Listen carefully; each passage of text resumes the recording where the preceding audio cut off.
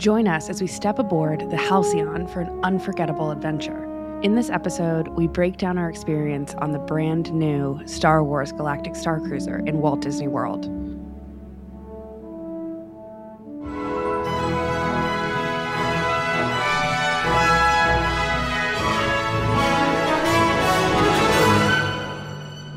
Welcome to Sky Talkers. Here are your hosts, Charlotte and Caitlin.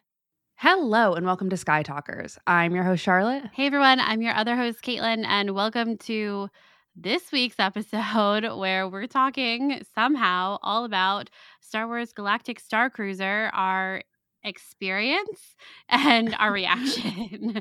Yeah. I'm still kind of in disbelief that this happened, quite honestly. So it feels a little surreal to even be having a podcast episode about it because it was not at all on our docket. I really can't believe it either. It was really, like Caitlin said, it wasn't in the stars for us, and it wasn't especially in the immediate future, but I think that this is something that obviously Caitlin and I were really interested in and hope to do someday. Yeah, absolutely. And that day didn't seem close at all until suddenly it was, and now we're back from it and it feels kind of like a fever dream, but we're really excited to actually talk about it and talk about like the experience overall. It was everything and nothing that I expected. Like we're in the Star Wars world, right? Like we're in this, and Charlotte is in it. I'm in it, and Charlotte too is like a huge Disney Parks fan. So like we're the target audience for this to a T, and I still don't think we really knew what to expect going into it. Right. And I think you and I have been talking a lot about like the difficulties of like marketing this experience like all week as we've gone through it. And I'm excited to like talk about that and like our experience overall because we did have a really great time and we really enjoyed it and are really grateful that we were able to experience it. Yeah, absolutely. And I literally got home an hour ago, basically to the minute, and so it's very, very fresh is the reason why I'm mentioning that. And it is, I don't know, it's still like a whirlwind in my brain. Caitlin says it's like a fever dream for me. I'm like, wow, that happened and I cannot believe it. So in this episode, this is what we're going to do because we have a lot to talk about and a lot to say. So in part one, we're going to do a spoiler-free reaction where we're not going to talk about the story elements and some of the bigger things that happened and like a lot of the specificity. We're just going to tell you what we liked, what we didn't, and what worked for us, what didn't, and, you know, the basics. Yeah, very big picture. And then in part two, we're going to dive in to our spoiler reactions where we are going to be talking about everything involving the storylines on the Halcyon, including everything that happens in the finale, all of the little tidbits and secrets that we experienced while we were there. So if you don't want any of that spoiled for you, I would definitely skip probably the entirety of part two, if I'm being honest. Yeah. So I just feel like Caitlin and I had we talked about this. We were debating whether or not to do a spoiler-free reaction or like a discussion and how we were able to do it. And we have to talk about everything. So that's how it's going to be. Yeah. And I'm really excited to dive in. So why don't we go ahead and do that, Caitlin? Let's go into part one. So who talks first? You talk first? I talk first? All right, welcome to part one, our spoiler-free reaction. But first, we have to talk about how did this even happen? How did we even get here? Oh my gosh. Okay, so about 2 weeks ago, so it's February 24th right now. About 2 weeks ago, Caitlin and I each got an email from Disney World, and it was an invite that, to be honest, kind of looked like a marketing email that I get. Caitlin and I both get the Disney World marketing emails as we are major fans and regularly go. And I feel like when I opened it, I don't know, it was one of those you're invited type situations. I opened it and Caitlin had her phone very far, like in another room, off, could not reach her, was freaking out. I should find the screenshot of when we both got the email and I saw it and I just had to call Caitlin immediately, obviously, about it. And it was so panicked. It was, Caitlin, answer your phone, please, please. And it was like, I didn't want to reveal what the email was in that text. So it literally looked like an emergency. And everything about it was just wow. And I think that Caitlin, I want it to be very, very clear on this podcast.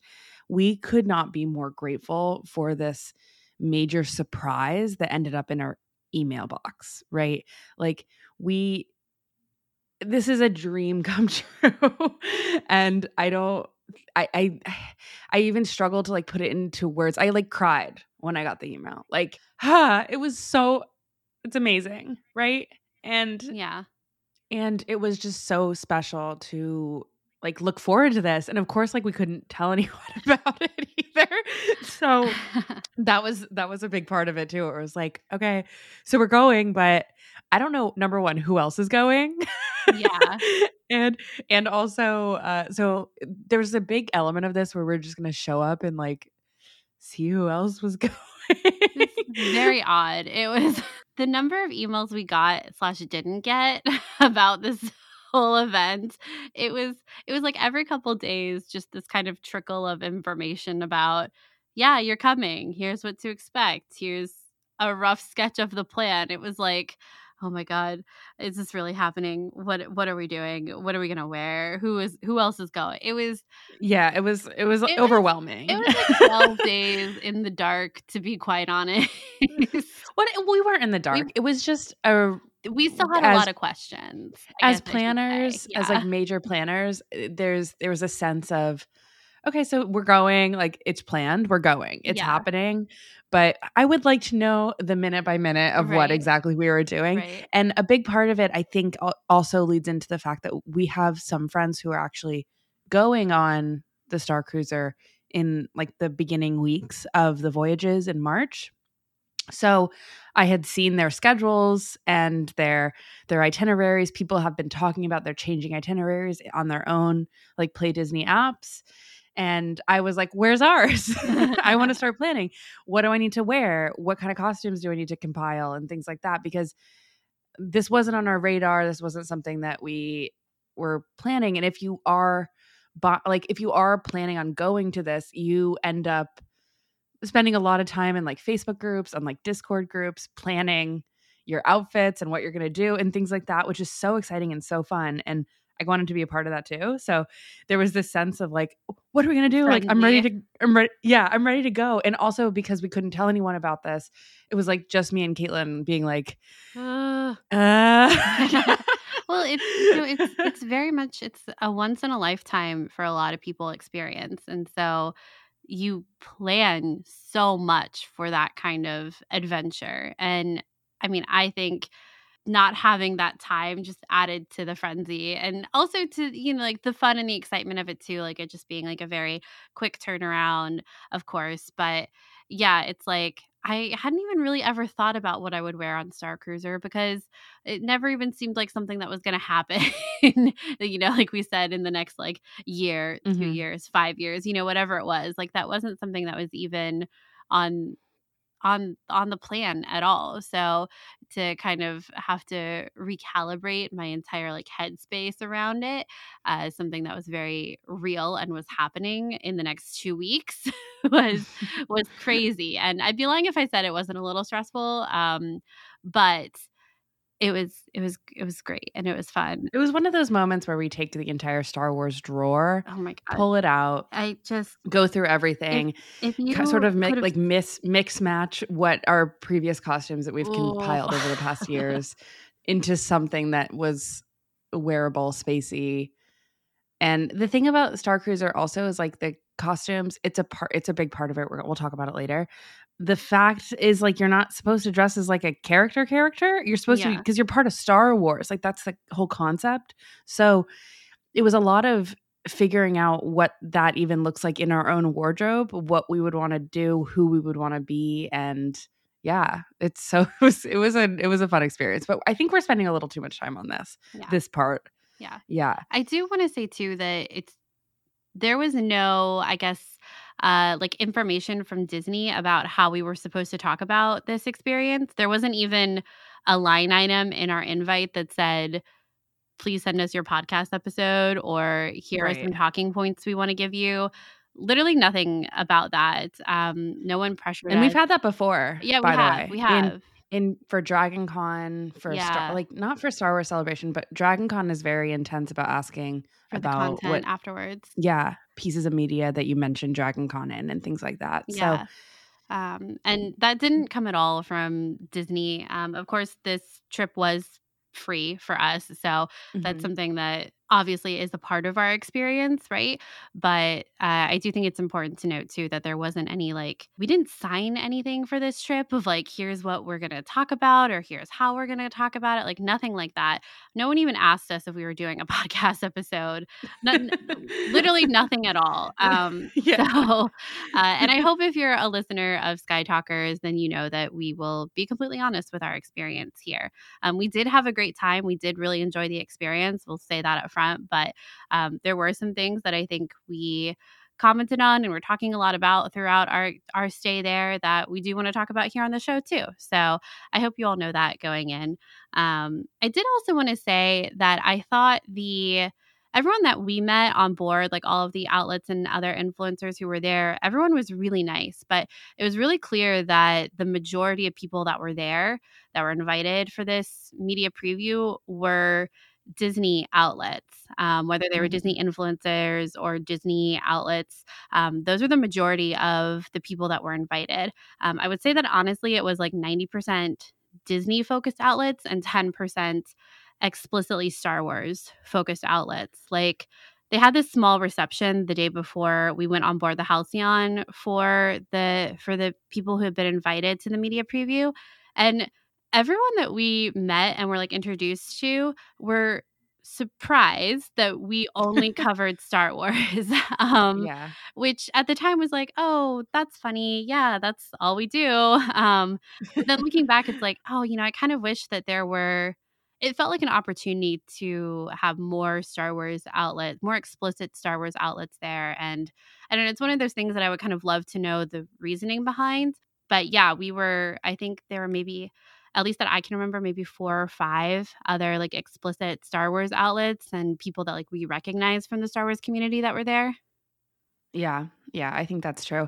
I also want to say that it's when you say Disney outlets, I feel like it also includes the major news outlets too. Yeah. There were reporters there from it was a media preview, right? So you get Mhm. the big guns, right?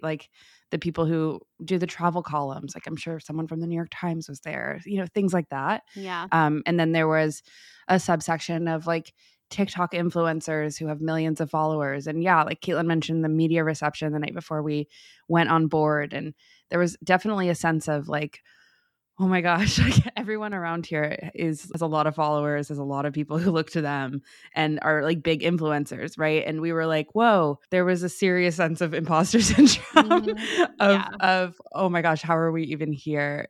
I feel so lucky. And yeah, it's just interesting. Caitlin's right. There was only 5 Star Wars based outlets. Yeah, exactly. But you're going to be hearing a lot about Halcyon, I think, from everyone, whether Yeah. they were there as Star Wars explicit content creators or everyone else that was there too. But Right. it was good to see people that we actually recognize from the Star Wars community because, yeah, there were fewer of us. So we all were kind of oh, hey, oh my God, you're here. Good Yeah, to see in that you. sense, it was a miniature celebration. Yeah, it was. And because of the cruise type vibe of this entire experience, there is a sense of you go in with a crew of 100 plus people, right? Yeah. And then you see that crew of 100 plus people all the time. So, which was great. And you get really familiar with people and know who's on your Star Cruiser with you. And if you've ever experienced an actual cruise, it really does feel like that, where you see people all the time. And I don't know, the people, you make new friends and Yeah. it's interesting. It's cool. Yeah, I think that's a good kind of lead into basically the overall feeling of the Halcyon is calling it a Star Wars hotel is not correct. I kind of don't know Yeah. how to say that. It is a cruise. And if you've ever been on a cruise, the way so many details about this experience are directly patterned after a cruise ship experience. The way Mhm. that you're checked in, the way that the luggage is delivered to your room, the way that dining works, onboard entertainment, onboard activities, what Charlotte mentioned about being with the same group of people to the point where it's like, your last breakfast on board, you're like, hey, how was your night last night? Like with complete strangers, but they're not strangers. They're like your cruise Mhm. friends. You know what I mean? Mhm. It felt very much like that. And even on our excursion to Batu, it was like you see people walking by that are on the cruise with you and you're like, oh, hey, how's your day going? Like, have you done this yet? Have you done this yet? Like, it's very much that vibe. And even like the way that the schedules are set out, like people's itineraries and stuff, which I think has been a point of confusion, understandably, for a lot of people who are set set sail in March and April, kind of these first excursions, these first voyages. Like even the activities on there and stuff, those aren't like like you don't need to go to all of those. You know how like on a cruise ship they give you like a newsletter every day of like there's bingo in the lounge at 8 a.m. if you want to go. Like it's very similar to that. And I think that even though I knew it was the Star Cruiser, I kept thinking of it as the Star Wars Hotel, even myself. And that's really not what this experience is. It's not an Mhm. experience where you go to it and then like you go to Magic Kingdom for half the day and then go to Batu and then like make your way back to the Star Cruiser. That's not it at all. And like in the sense that on a cruise you have like your days at sea, you have large chunks of time that you're spending on the ship. That's the same with the Halcyon. There are large chunks of time that you're going to be on the ship. And I noticed some people that maybe sounds like constricting, especially when you're at Walt Disney World. But Charlotte and I really wanted to be on the ship. Like even when we were Yeah. on Batu for our, port of call, we were ready to get back on the ship. We missed it and we wanted to get Yeah. back on board. Yeah, and there's a level there that we should caveat where Caitlin and I have been to Galaxy's Edge a couple of times. Yeah. So there's a sense of we've done it before that I think that some people who haven't been there before who are going to the Star Cruiser might not feel the way that Caitlin and I felt. It's Yeah. not like we had a bad experience at all. I just want to say that we actually had an amazing experience. Our Batu excursion was great, but it was definitely like, oh, I cannot wait to go back on the Halcyon and continue Yeah. with this storyline that we're doing, or just see what's going on and like just roam around. And Yeah. when we were deep into those days, you get more familiar with like how the entire program of it all really works and what you like and what you don't like. And I'm being vague because I think that we're going to go into that in the spoiler reaction. I don't want to give too much away. What like Caitlin mentioned about how we had been debating about the conversation about how to market something like this, it's hard because Yeah. it is a land cruise with a role-playing element. And that is tough. So that's why they keep calling it like the 2-night experience. Yeah. And that the Star Cruiser, I think it was right for them to call it the Galactic Star Cruiser versus like just the Halcyon or Halcyon, because I think it does get across the concept of the cruise. But what's really cool to me about this entire experience is that it is a completely new product for Disney itself. And as a Disney Parks fan, it's intriguing. It's awesome that Disney is like branching out and trying this new type of way to experience Walt Disney World, their intellectual property, my favorite intellectual property, which would be Star Wars, and like just trying the concept of role playing dinner cruise, actual cruise, dinner theater, uh, and like amazing restaurants within it. And I felt like I can see the challenges of marketing. And I think that's actually maybe something that we've experienced, Caitlin and I, and everyone who has been like witness to this. However, I think that Caitlin and I, like, we also discussed this too, that it seems like in our corner of fandom, Star Wars fans were like sold on the concept. I don't think role playing really is that huge of a leap for Star Wars fans to get into. People do RPG games all the time. They create their own characters. Fan fiction is a thing. Role playing is we dress up as we dress up all the time for celebration, for movie premieres. Like it's part of it, right? It's part of a certain someone's fandom experience, and like the majority of someone's fandom experience too. So I think as Star Wars fans, we're like, that sounds cool. I want to do that. And the hang up is the price for so many people.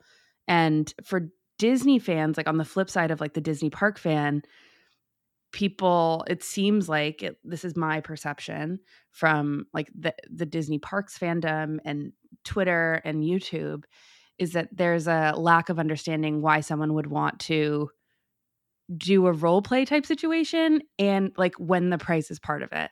And Yeah. it's just funny to me because while we mentioned that there is like maybe 10% of the people there who strictly cover Star Wars, I think we're sold on it. You know what I Yeah. mean? Like, I think that we're like, yes, we want to do it. Everyone who I have ever talked to in the Star Wars fandom is like, yes, that sounds amazing. I just don't think it's something that I can possibly do.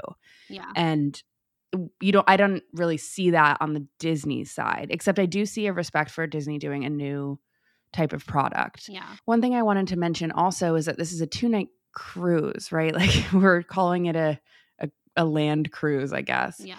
And when Disney started the Disney Cruise Line, those ships were doing only 2-night cruises too, and it expanded into what we know today to be like an absolutely huge conglomerate of the cruise ships. And the things did not, in my memory, and I was on one of the first Disney cruise lines when it debuted in the 90s, and maybe the 2000s, but in the 90s, I guess, a long time ago.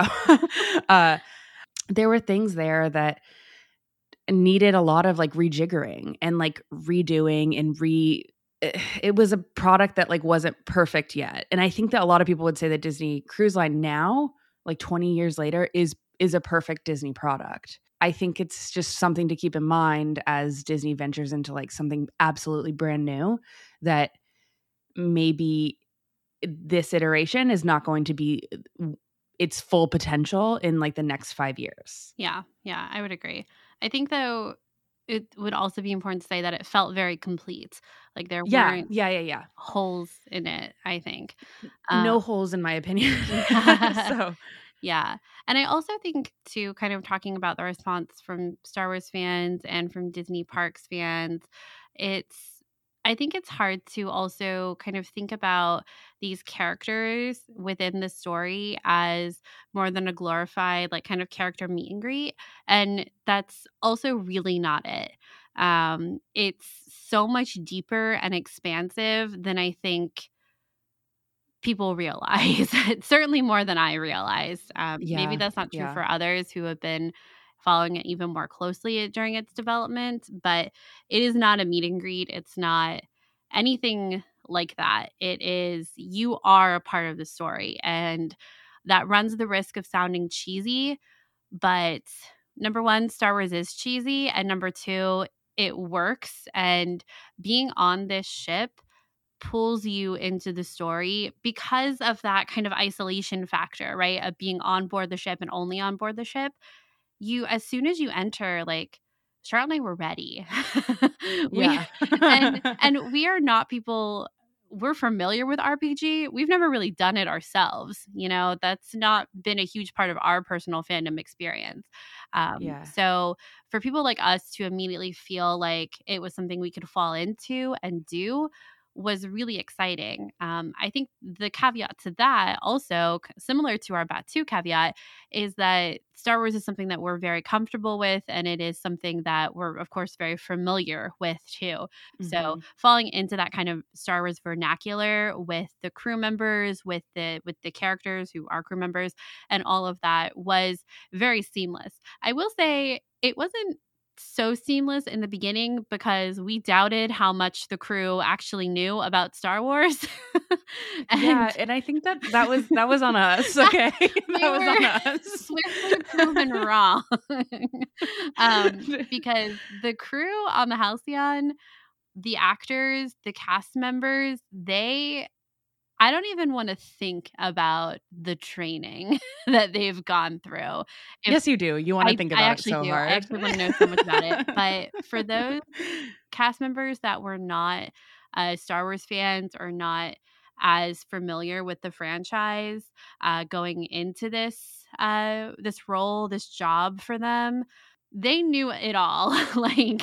And yeah, I have a story about that too, but I don't want to share it now because it brushes on spoiler territory. But if you're a Star Wars fan and you are on this experience, I think most references your crew is gonna get, or they're gonna get it because they knew some deep cuts.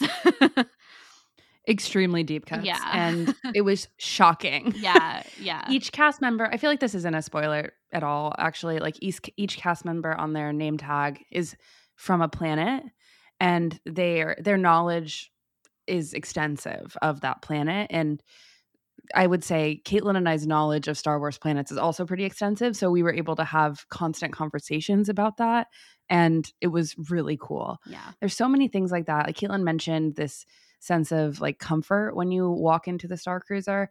And yeah, I think that it's true that Star Wars is a place of comfort for us. So then we automatically feel comfortable in a place that is entirely themed Star Wars, it was surprising how fast we wanted to be a part of it. Like when we arrived at the Halcyon, there was a lot of, again, rigmarole around like getting checked in, moving from one hotel to another and everything. And I actually have seen some people online being like, why aren't people dressed up when they post the photo outside the Galactic Star Cruiser sign, which is the only photo that we could possibly take that like wasn't embargoed until this moment. It's because like we were traveling from one hotel to another, and then when we got there, everyone wanted to change super fast. Yeah. And then they did into costumes. Not everyone went into costume. If costumes isn't your thing, it's no big deal. You don't have to do that at all if you're planning on going to the Halcyon. But I love dressing up, like just in general. And I felt like this was the perfect environment to do that because you could get wacky with it and like really like choose a character. And I think what will be really cool going forward is how people will create their own characters to embody and who they want to be and everything, and like how that manifests within this story. I cannot wait to hear about that and everyone's experiences, because I know there are several people actually who are like crafting an entire personality and like an entire look around what character they want to embody when they and like that they've made up themselves when they go on the Halcyon. And that's super cool. That's not something Caitlin and I did, but I sort of wish we did. And if we ever get the chance to go again, I think I might go along that path. Yeah. And as someone who has a love-hate relationship with cosplaying, I wanted to be a part of it. So if you're kind of in that same boat with me, I wanted to do it. So yeah, like at the very least, doing like fun makeup was really fun. Yeah, exactly. And I think because of like the amount of time we had, like everyone, I would assume that was in this media preview had to prepare, and also like it was not all complete Star Wars fans. You know what I mean?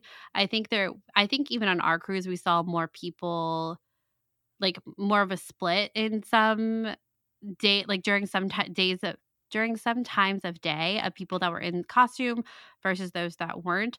But I feel like, especially like after these first couple voyages, I feel like the majority of people will be in costume, honestly, because I think a lot of the people that are coming out will be able to attest to just how fun it is to be in the costume and how it really does kind of add to the storyline and add to that immersion factor. But yeah, like Charlotte said, you definitely don't have to. And there were plenty of people who didn't have cosplay or anything like that. But we did see a lot of people who did not bring cosplay actively buying clothing pieces because they're like, oh wait, I wish I had done this. So, the choice is yours. Anything is on the table. I think no matter what you're wearing, you'll have a great time. But it was certainly a layer that really added to our experience. Overall, Caitlin, why don't we go through and rate some like smaller elements before we dive deeper into our spoiler reaction? And then we can also give like a rating for the entire cruise experience. Okay. So what did you think of the food? Delicious. There was great variety and it was really good. We had bantha on board, and that was some of my favorite dishes were the bantha. Yeah. So I would say, as someone who doesn't love the food in Batuu, like I think it could be better. I think the Ronto wrap in Galaxy's Edge is great, and I think that some of the dishes at Docking Bay 7 are great, but it's not like my favorite quick service restaurant in all of the Disney theme parks, which I think it should be. And I think that the food, on the Halcyon was amazing. I liked every single thing I tried, and I was never hungry. Food is included. You never go hungry. There's always an opportunity to have a snack. There's snacks everywhere. There's food that you can order everywhere. And it was like we were constantly being fed. And that was really cool. And the food was really inspired and really cool. Looks really visually appealing. Like you want to take a photo of like basically every single thing. And I know that's important for some people, including myself. So I wanted to mention it. And it felt like it was inspired by Star Wars. We talked to some people who said that, who worked for Disney, who said that the chefs were really inspired by like the planets. They went away for like 2 to 3 weeks and like watched all the Star Wars and like really got into it and really studied the planets. And you can tell in a lot of ways about like how things are inspired by certain parts of Star Wars. And it's really cool. But also there's some dishes that I think are going to be like iconic to Halcyon in the future. Yeah, I really enjoyed the food as someone who is not picky, but like definitely loves food. It's a huge part of any sort of vacation or anything I do. And it gets like I know we're not really rating things based off of like a numerical system, but it's a 10 out of 10 for me. It was great. Yeah, and I think too the presentation of it, especially for something that is priced quite high, like the Star Cruiser is, it's important. And I think that Halcyon delivered on it. Like Mhm. even like you hear like the lunchtime is a buffet, right? And you hear that and it sounds kind of like, oh, a buffet. But it's a nice buffet and everything Yeah. is plated individually and really nicely too. There's a lot of like every meal was unique. The lunchtime buffets had a few repeats in the dishes that were served, but I think they were like they will be like the best sellers if I can use Yeah, that that's what I was about analogy. to say. Yeah. Yeah, Like when we saw them on the second day, I was really excited that they were back. I was like, oh good, I really wanted same, to eat this again. But same. there's variety at both lunch buffets and a lot of variety too.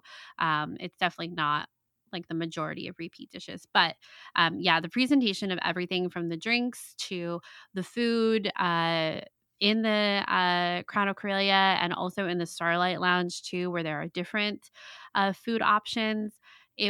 Presentation was incredible. The dishware that was chosen for the Halcyon, so So good. obsessed. Every time something came out, Charlotte and I went, would steal, would take this, Would steal. would Would steal. steal. Even the glassware for the drinks, it was all really well done in that sense. Yeah. So yeah, I think that's an Yeah. important element for an experience like this. Yeah, so let's talk about drinks too, because Caitlin and I like a nice drink. And again, it's a big part of our vacation experience. And drinks are not included on the Halcyon. And because of that, I think that when you do buy a drink, it needs to be really special. We tried most of the cocktails I think we on tried all of the them. menu. There were 2 that we didn't try, That's true. and that's okay. Because the other ones, the 2 that we didn't try are like actually already drinks. Like it was a Negroni, and I can't remember the other one, but it wasn't like something super duper We didn't do special. Like we tried. no, it was. We didn't do the super special one. Oh no. The star Okay, one. maybe it's fine. But It's fine. It's fine. the reason we didn't get that one is because we knew we wouldn't like it. It had Yeah. a couple of ingredients in there that we knew just were not for us, and that's why we didn't get it. But we saw someone else get it, and And it looked it cool. looked really cool. Yeah, it looked cool. Yeah. So the thing is that I think that each drink was really special, and I'm really glad that we tried what we tried. I think the alcohol content was fine. Okay. Yeah. And I think each drink was like I mentioned before, pretty inspired by a planet or something familiar in Star Wars. And I will say, if you are a Oga's Cantina on Batuu regular, the drinks are completely different to that, which is really fun too, because I think that I don't know what I was going to say. I'm going to say, let me just repeat. It's really fun that they're different and the experience feels different, because I would say that the cocktails on the Halcyon are fancier than obviously what you're going to get at Oga's Cantina in this like story element kind of way, I guess. All right, let's move on to our next kind of category of overall luxury, because this is a luxurious experience. So Yeah. was it luxurious enough?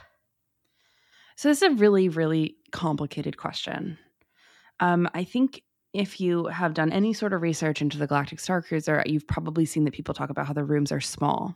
Caitlin and I each had our own individual room, and we were surprised by, I think we went in with low expectations, and we were surprised by like how much we liked the room and being in the room. I would say, so we were in a deluxe Disney resort on the night before we came to the Halcyon. And the beds on the Halcyon are the same as the deluxe resort beds.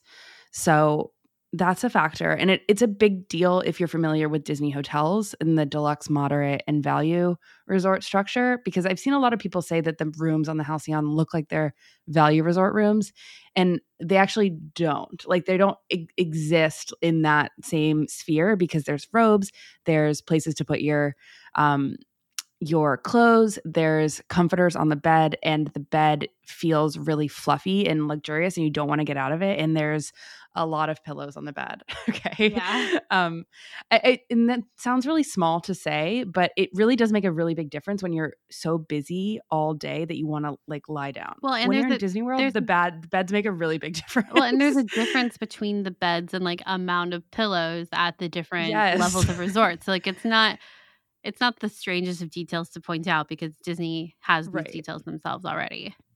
Yeah, there's no bathtub though, which I think is an interesting choice. The shower, however, Caitlin and I both agreed, very nice because it's a rain shower. Yeah. It's really nice. I was like, gotta wash my hair. Yeah. That said, like, I think that it's tight. Caitlin and I both agreed that 2 people, I think it would be fine. More than 2 people in that room, it would be tight because it's for an experience in which we spent like 10 minutes talking about costumes and wanting to wear costumes. There is not that much place to put your luggage. In fact, that there was no luggage rack in our room, which is a problem for someone like me who overpacks. And I think there were features in our room that we did not discover, I will say. Including we found out that there's like another bed that comes out from the wall underneath the TV. Had no idea about that until we were literally leaving. So we had already checked out of our room.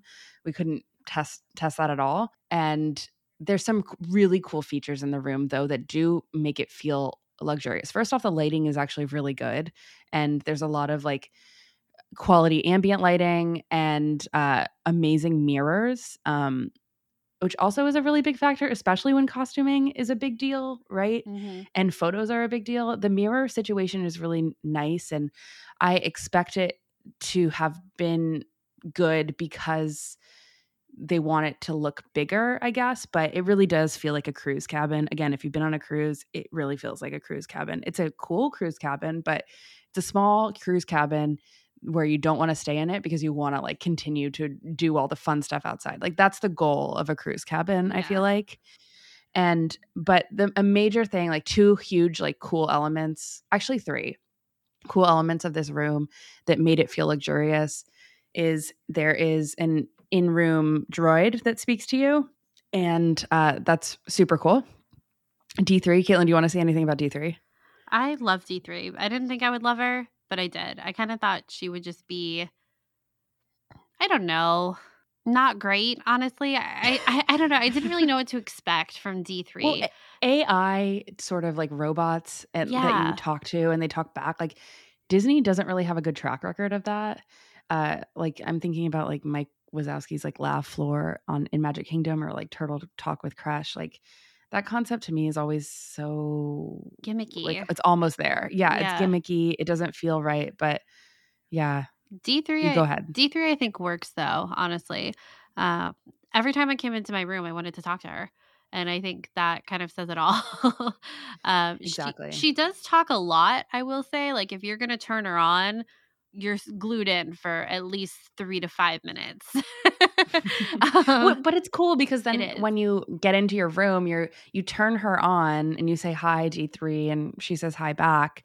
And it's almost like you're Luke Skywalker in Empire Strikes Back when he's like getting ready to go off you know, in the snow, whatever, in Yeah. the snow, right? Yeah. Yeah. And you feel really cool, like you're getting ready and you're talking to your droid. It is so It is neat. fun. Yeah, like I would like be changing for dinner and getting and talking to her. Me too. And of course she is following the storyline of the ship as well. So she's asking you questions about what's happened, and she has her own kind of little mini storylines as well that you help her with from your room, which again sounds a little gimmicky, sounds a little cheesy, but I think it works really well with D3 actually. And I hope this isn't a spoiler, but you should absolutely listen to her lullaby and bedtime story when you can, Yeah. because they're worth it. Super cool. But yeah, I enjoyed D3 actually way more than I thought I would. Like I said, I turned her Yeah. on every time it came in my room.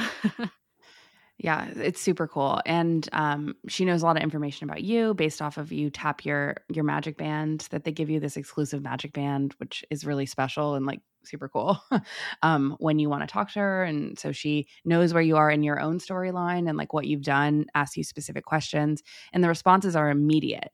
And like Yeah. I'd even tested it with sort of weird responses, and she picked up on it right away. The AI was really good, in my opinion. Yeah. And then the other two elements of the sort of like cool things in the room are the spaceport, obviously. So instead of a window, you have a spaceport. It is so cool. Okay. And it follows your story, right? So like it follows the entire, it's not just unique to your room, it's actually unique Ship. to the Star Cruiser. So if we go to Lightspeed, your room also goes to Lightspeed.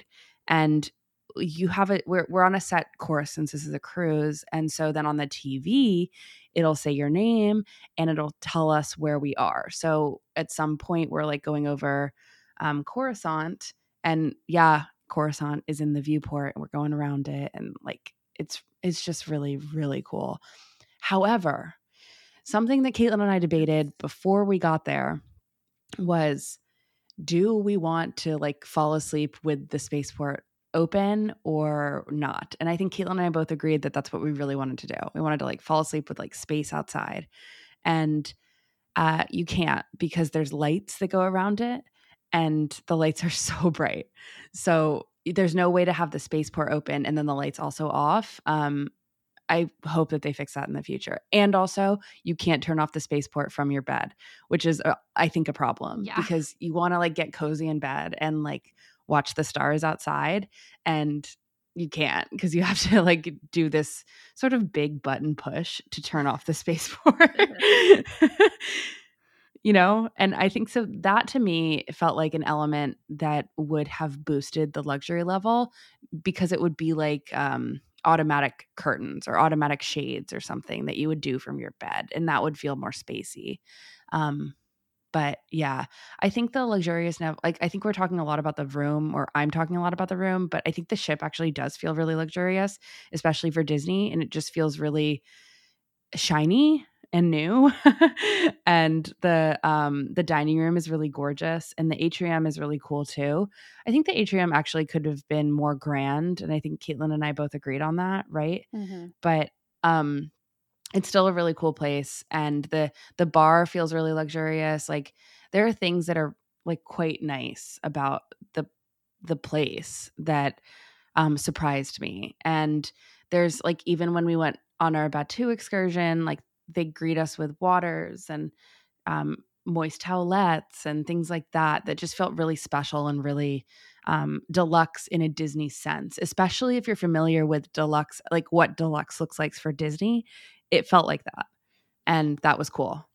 Yeah, I completely agree. I do think that like you said, the spaceport not being able to be open at night, honestly, one of my biggest critiques. Yeah, it's funny, but it's a big Yeah, deal because it's a big is. thing. Yeah, it kind of is. And yeah, there's like one other like major thing that I would change that is a little bit more spoiler heavy, so I can't really mention it here. But the spaceport is surprisingly the other one. I was really, and it's so cool. I think that's too, like opening up, like the fact that all of your doors are basically like pocket doors, right? So it feels like that kind of Star Wars door of opening. And you open your door, and down the hallway you could see the spaceport. Like when you first come in, it's such a great reveal, and it looks so good. And yeah, like the timing with, because yes, we're on a cruise ship and we pass like certain planets and stuff, but the cruise ship takes some detours every now and again, for a sundry of reasons. And yeah, it's all perfectly timed. Like it's not random. And when Charlotte and I realized that, I don't know, maybe like the next morning, we were like, wait, wait, what? It was really fun to realize that. But yeah, I really wish we could have slept with the spaceport open. And I do hope that is something they change in the future because it's super cool. Okay, so moving on to the next category is, did it feel like Star Wars and like the Star Wars-ness of it all? I think it did. I think there are some like decorative elements that maybe I would have changed or added to. Like, I think the big one for me was the bridge area. And I think I felt this even before we got on board. It's definitely very impressive in person in a way that it isn't in photographs, but it still feels like it's a little too spacey rather than Star Warsy. And that's a very fine line, I think. And I think that the activity that you do in the bridge kind of necessitates that. Like I kept saying, like, I want there to be more buttons, but what you do in the bridge, I think necessitates that kind of more stripped down look that I think a lot of people have commented on the bridge. So I think that's a hard thing to fix. But overall, it felt very Star Wars to me. And you and I talked about this a lot, especially in Batuu. I think it's hard sometimes with Star Wars because even though we are we have been introduced to luxurious places in canon with Star Wars, we're never there for very long, it feels like. And that's never the centerpiece of the story. It's not usually the set. I think perhaps the most luxurious set that we spend a lot of time in Star Wars, aside from like Canto Bight, is honestly like the supremacy with Snoke's Red Room. Like that, for some, even though that's a very blank slate in a lot of ways, that room feels very luxurious. um and I don't know, I just feel like we're not as used to seeing luxurious good places in Star Wars and not used to staying there for a long time. So I think it takes a minute or two to get acclimated to that kind of space, something that isn't dirty or lived in or used, because we're so used to hearing those kind of buzzwords around Star Wars, especially when we're talking about like the development of A New Hope and George's whole monologue, right? Of you're dropped into the story. It's not a shiny place. It's a used, land speeder that Luke has. The Millennium Falcon is always in need of repair. Like these are things we're very accustomed to as Star Wars fans, and something we naturally kind of equate to its aesthetic. And that's not wrong, of course, but this is just a new piece into the Star Wars vernacular and into the canon. And spending a lot of time in this very pristine place is, I think, different from a lot of the core Star Wars aesthetics, a lot of the quote unquote original Star Wars aesthetics. So, in that sense, I think it's very different and it definitely takes a second to get used to, especially compared to a place like Batuu. That being said, though, I think it is incredibly Star Wars. I think, especially honestly, like the reveal of the atrium was really great, but walking down the hallway to our rooms, that for me, I don't know why, but that Yes. I was like, oh, Yes. okay, like this. I'm in Star Wars. Yeah, yeah. I think because Yeah. it's a gray hallway with like all these like kind of spaceporty doors, which I know isn't like the best sell, but I don't know. We've seen hallways like that so often in movies too, in the Star Wars films, and everything else, that I think was like, oh, okay, cool. I'm getting into it now. And especially once you start exploring some more of like the bowels of the ship, that there you get some really great like Star Wars elements. And it really, the whole ship kind of comes together the more that you explore it. And I think it feels really Star Wars. And honestly, a huge part of that Star Wars feeling is the crew. Like I can't overstate how incredible they all were. They and like we mentioned earlier, they're just sheer knowledge of Star Wars adds to that 100%, in a huge, huge way. I really don't think you can understate that enough of how much they really added to it. And I think they did a great job. And I hope that they feel really good about this kind of rehearsal experience that they had with us. So it was really great. Hmm. But I think it felt Star Wars. I really do. It's definitely a luxury Star Wars experience, and it's luxury in universe as well. And Totally. I think it worked. I really do. Yeah, I agree. Okay, so what about the role playing concept and the activities? The role playing and activities are great. Of course, I don't feel like we can share too much without it being too spoilery, but it goes as deep as you want it to. And I know that that's kind of been on the marketing a lot, and I think that's very true. But it's fun the further in it you go. And I know if you're like introverted, that can feel maybe like not exactly what you want to do, but I think that the Halcyon, the Star Cruiser experience overall tries really hard to make sure that all of the major story elements are happening in cruise wide events, that you're not missing anything crucial if you're not going on these little Yeah. side adventures and stories. I think they did a really good job of managing that, because honestly, there's a lot of moving pieces in this story. And the fact that they were able to convey kind of the big picture story elements throughout, like to everyone and in multiple ways, I think is really impressive. Yeah, there was like several occasions where Caitlin and I were like, okay, so that's a big story element that has been conveyed to us in 4 separate ways, so that if you were you would access that in any of these 4 different ways, even if you missed one of the other ones. And who knows if there was even more than 4, but those were some of the ones that we caught when like the storyline would progress. I found myself really sort of addicted to the role playing and activities. I know Caitlin did too, and it took us like a hot sec to get into it, Hmm. because you choose your allegiances and you choose like who you want to follow. And of course, like you don't have to do any of this at all, but it is fun too, because like Caitlin mentioned, the cast members are and the actors are like so good and so believable that you want to be around them just to see what will happen. And what's a really fun thing is that actually Caitlin and I chose opposite sides. This isn't a spoiler, but it was really cool to see how our entire situation, like we got on different tracks, and that was so neat. And because of that, like I don't know, I just found it really cool. And I found myself like, I don't know, like wanting more from it, like in a positive sense, right? Like I wanted to continue to do this for like 4 more days, because Yeah. it was just living in the world was so great. I will say again, it took us a second to get into how to use the app and the data pad. Um, we figured it out, and they are really, really helpful and have several like places in which to like learn how to use it to your best of abilities. But for me, with things like this, like with technology, I learned so much better from doing. So I wish I was a little bit more familiar with like the Play Disney app and like how it all works just a little bit before. And I think that you are at an advantage if you've done that before in Galaxy's Edge, like done the hacking and things like that, because that's a thing. And it's cooler in the Galactic Star Cruiser than it is like on Batuu. I will tell you that. But that's definitely something that I think was like a barrier of entry, at least like in the first 3 hours of our cruise. And then we sort of got it, and we really got it more in the one full day that we're there.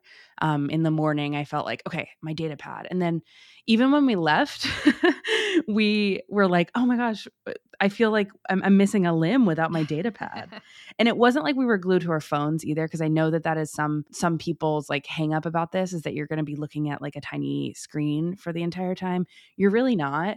It all comes together, right? You would agree with that, right? Yeah, absolutely. I think a nice component to one, it's an iPhone that you're given, that's your data pad, and they give you like the chargers and stuff for it. And I think a really nice inclusion is that they give you a portable charger with it too, so you can charge that and bring it with you. So hopefully you're never in the situation where the iPhone is dying and you have to like go, the data pad is dying and you have to go back to your room and charge it, because they do give you a portable charger, which I thought was a really nice, kind of luxurious addition. Yeah, agreed. Totally. All right, let's move on to the merch that was available on board the Halcyon. I feel like a lot of this has been publicly shared, but the costumes are really cool. It's pretty clear that people bought a lot of it, but I was really surprised with some of the merch options. I actually think that this goes more into our luxury category, where I think that there was some like almost hotel specific merch that was included in this that you wouldn't necessarily see in Batuu. I will say that we bought everything at the gift shop with our own money, and we did a lot of damage. They have like super cool wine stoppers. We got stuff for a giveaway, so look out for that if you follow us on socials. They have really neat like pens and like a cool notebook. They have character merch, which is really neat. The first day you get there, you're like, who are these characters? Yeah, you're like, and like, why do I care? Yeah. And by the end, you're like, I want other merch. Like maybe I need it. So funny. Yeah. And then on your last day, when you're checking out outside, they actually open a sort of outdoor Halcyon purchase station that you can buy stuff at, that like has more like t-shirts and stuff and less like in-universe things. And so I would say that the merch was really quality. It was really good. Yeah. My credit card agrees. Yeah. And so did our suitcases, trying to get it all back in, back to planet Earth in one piece. What a nightmare. Probably What the a most nightmare. stressful part of our journey was repacking, honestly. Mainly because we both got the Padme cloak, and she bulky. Yeah.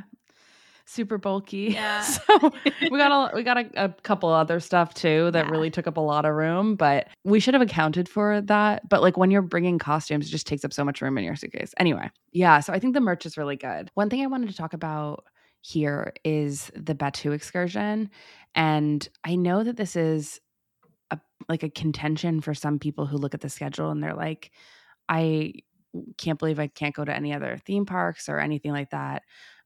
Or like, how are the logistics of it all? Can you come and go as you please?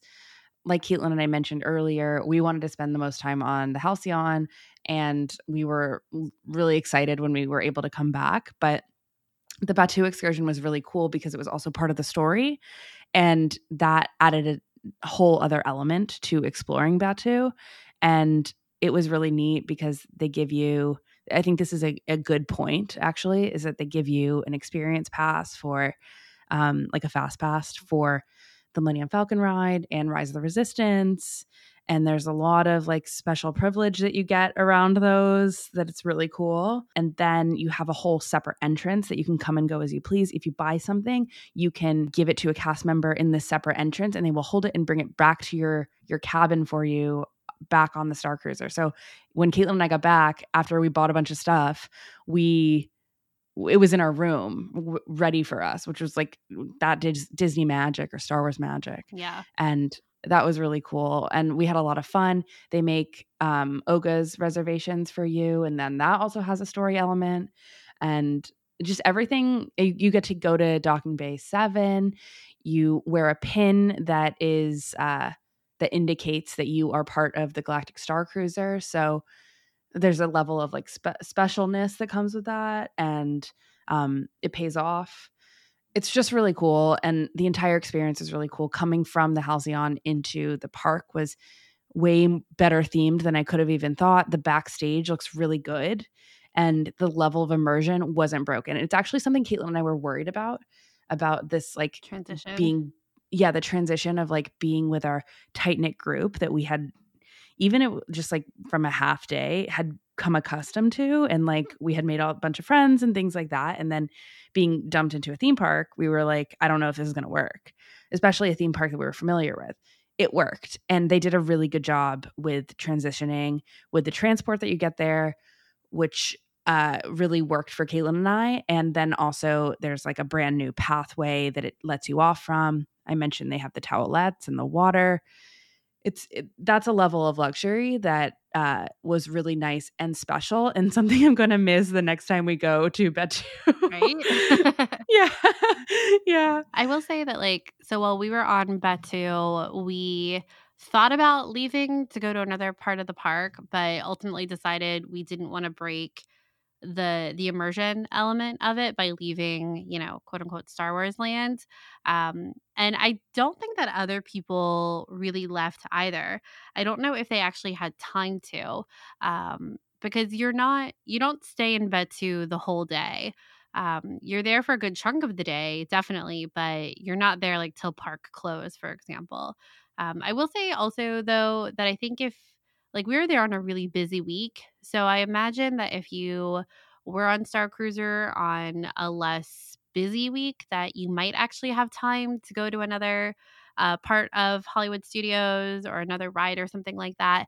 I can't say if I would recommend it.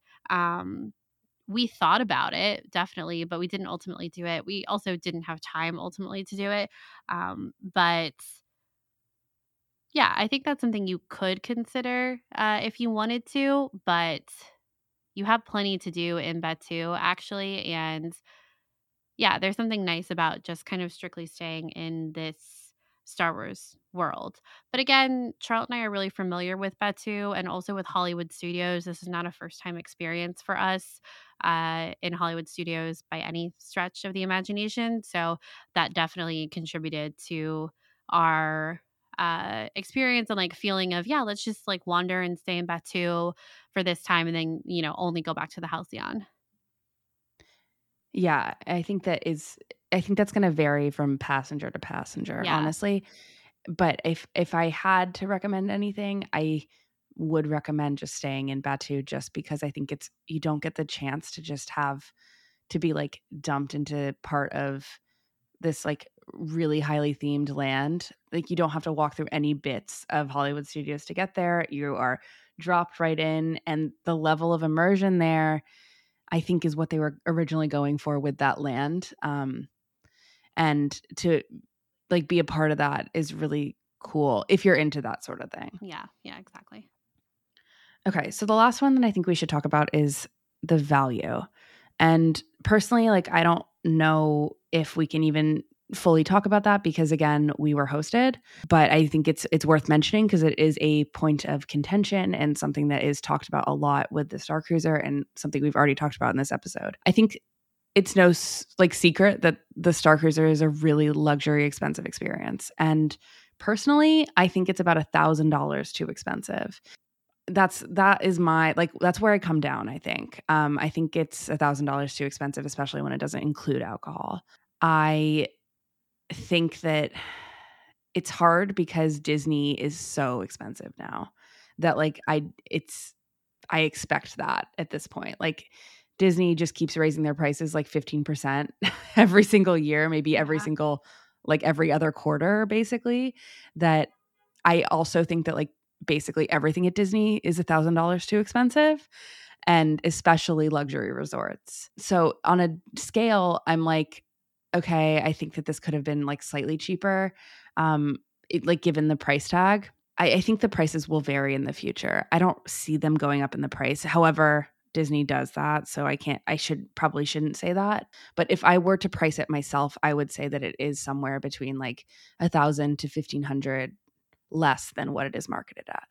And that, I hope that doesn't come off as like negative to the experience. I just think Disney overall is too expensive. And like it prices out a huge number of families. And while this is a luxury experience and a luxury ticket, I think it is too expensive for what it is, especially within the Walt Disney World Park. Yeah, I think I would have to agree with you on that. And I think that especially for big Star Wars fans, like for the Star Wars community, I just know how much I feel like our experience was so much deeper just because we're so much more familiar with this world that I want so many other people to be able to experience it too. And even bringing it down that, $1,000, $1,500, that's a big difference. Like that's not a small amount of money either in and of itself. So Totally. that in some ways that feels more attainable. And I think that bringing down to that price point also is warranted, I think, too, especially when you're looking at like the standard cabins that we've kind of already talked about, especially for like a family of really more than 2 people. It's getting a little tight in there, honestly. For as nice as all of the physical things in that room are, it's still a small room. You know what I mean? Yeah. Um, I just want to interrupt you for a second. I don't think we talked about how the bunks are actually way roomier than they look online. they are. Yeah, they And actually are. it's surprising. They're like a standard twin size, maybe a little bit bigger, like more like a I think twin they're extra wider. long. Yeah, they feel long, they feel wide, they feel like Yeah. specially made, and it was like I could fit myself plus more if Yeah. I really wanted to. Yeah. And it was surprising. And I don't mean to detract from what you're saying about the price point, but we didn't mention that. And I know that was like a big thing for some people. Yeah, yeah. No, I think that's a good inclusion. Like, I think about if my like 7-year-old nieces were with me, they would probably share a bunk and they would have plenty of room doing that. Like, they would sleep, Yeah. Yeah. like one's head on one end and one on the other, and they would be perfectly fine with that. And they would have plenty of room. So yeah, I do think the bunks are wider and more spacious than they actually come across in photographs. And honestly, if I were a kid, I would love that. And I feel like people made a lot of fun of the Hmm. bunks, but they're cool. I think they're cool. I went up in the top one for a little bit and like watched the stars from the spaceport.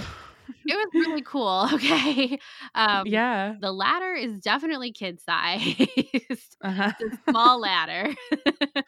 But it was really fun, and they have, like, their own little nightlight in there too in each of the bunks that kind of pop out from the wall. It's cool. It's a cool, like, component, I think, and they are more spacious than they look. But, yeah, I think, the experience was great. Um, it felt complete. I thought that the food was all incredible. The drinks were great. The story itself was really great, and I'm excited to talk about that. The immersion was top notch. Like, I think it I think it's a great experience. But because it being like if it was maybe 3 days, maybe that like price point that it's at now might make a little bit more sense, 3.5, something like that. But I think at this like kind of 2-day marker that we're at right now, it is a tad too expensive, especially considering you really only have one full day. And part of that day is in Batu. So, yeah, I think that that's kind of something to consider when you're thinking about like the trip as a whole. You come, I forget what the earliest time is you can arrive on board the Halcyon, but it's not like in the morning. I think aren't you supposed to arrive between like 1 and 4? Yeah. I could be very wrong about that, but it's not a situation where you can arrive at like 9 a.m. It's definitely not that early. So I think thinking about those kind of aspects to it, I do think it's still a little bit too pricey, but it was a great experience. Right. Um, and one that I want to do again in the future. Yeah. And I can't at that price point now unless I went in with like a lot of friends in that small room. But yeah, I think that what? I was going to say, I bet they would, but I wonder if they would have, like, if you could fully unpack and they would like put your luggage somewhere. I'm sure they I'm would. sure they would. But then Because that is definitely a level of luxury. it is. But then it's like, are you fully unpacking for 2 days? Especially if you have like kids and like so much. I don't know. Maybe you are. That's not a thing that I tested, but yeah, I don't know. Just came to me. Yeah, I think that some people are like major unpackers when it comes to a hotel like this, that I could see people doing that and then they take away the luggage. There's also a family suite. We didn't see those, but I know that they have family suites that are a little bit bigger and have more components to it. I don't think there's that many because there's not that many suites or rooms to begin with, which is actually a major plus, in my opinion, is that everything feels really close. I think if you've ever stayed in a Disney hotel, you know everything is super far apart. So this experience of, let me just dash to my room, it takes like 2 minutes to get there. And that was really, really nice. It is so close to the atrium. It's so close to the dinner. Yeah. Everything was really close together and it felt so cozy in that way. Yeah. Yeah. It definitely did. I love that feeling. Me too. Okay, so let's talk about the overall experience, and you can rate it however you want. What did you think about this experience, Caitlin? I loved it. I really loved it. As a huge Star Wars fan, this is it, I think. It was really fun. It surprised me. The story itself on board surprised me. It was exciting. It was really exciting. And I think that it was cool to experience something really brand new for a theme park. I think that level of like newness really added to the overall experience. And yeah, I'm really grateful that we were able to have it. It is, yeah, it feels once in a lifetime in a lot of ways. And I know Cheryl and I both said we really hope we can go back. And honestly, I'm sure we will at some point, but it's going to be a lot of saving to get to that point. You know what I mean? Yeah. So yeah, I think it was a great experience, and I'm really grateful we were able to have it. Yeah, For me, it was a 15 out of 10 type of experience, like yeah, literally some of the best experiences of my life. Like it was so cool. It really was like a Star Wars fan's dream. And like I mentioned, I really was shocked by how fast I grew to love like basically everything about the ship, from the characters to the food to the immersion. I wanted to stay there forever. yeah, And I think this was really reflected in the fact that like when we were checking out, basically every kid was crying and didn't want to leave. yeah. And it was like an emotional experience to get there and then also to leave. And you really have this like real sense of emotional like attachment because you grow to love the ship. And like it's really interesting how Yeah. I feel like people are going to be watching videos about like things that happen on the ship, and you guys like you're not going to get how wrapped up in it you get. It's so silly, but it's true. And like it was so cool. I would do it again in a heartbeat. In fact, if they ever did like a week-long thing, that would be like the dream, the apex, Yeah, that's what we would say it would for. yeah, that's what we would say for, because it was so amazing and I loved it. Like there wasn't an element about it that like there are things that I would change, but there was nothing that made me like uncomfortable, no Mhm. weirdness. Like I loved it, and my expectations were like blown out of the water. I loved it. Yeah, Like take me back. right? I'm ready to Yeah. board that transport once again. Yeah. Okay, so I think this will conclude our spoiler-free discussion, and Caitlin and I are now going to go day by day and talk about things that we loved. Yeah. I'm so excited to do this. So, without further ado, let's get into part 2. Welcome to part 2, where we're going to give our spoiler reaction and talk really openly about this entire experience. So, you've been warned. We're going to talk about all the story elements and things that we discovered and did. I'm sure we'll leave out some things because so many things happened, but let's get into it. And let's start with day 1. So, like I had mentioned, we were staying in the Grand Floridian for the night before. Disney had put us there. And that was like a luxury experience in its own right. We were like overwhelmed that we were going to be staying there, and it was really cool and really interesting. Except Caitlin had some weirdness that happened to her in her room. Oh my god. I don't know if do you want to share? All right. I've never stayed in the Grand Floridian, so I was super pumped to be there. Had a great view from my room. But when I was on the phone with Charlotte talking about my view from the balcony, I come back into my room and I noticed that there are these weird stains on my curtains, like the like translucent kind of gauzy curtains leaning out onto the balcony. You know how like hotels do like the double curtain thing. Anyway, they definitely looked like blood stains. Was super uncomfortable. Had to call the front desk and they were like, "What do you need?" And I was like, "Well, I don't really know, but like my curtains look like they There's have blood on my blood curtains. stains on the curtains." And they're like, "Oh, all right, well, someone's coming." Okay, just to breeze past this, they fixed them, they replaced the They curtains. did, they did, they did, It and was like nice. I think like a hotel manager or something came. It wasn't just like a maintenance person who came to look at it. It was like a woman with like a headset and like an iPad, and she was like, "All right, well, we are definitely gonna throw those away." And she's like, "Someone's gonna be up here really soon, and they're gonna replace them." She's like, "Do you want them to look the same, or does it matter?" Because they have like little Mickeys on these curtains, and I was like, "Yeah, I do not care as long as there are no blood stains on them."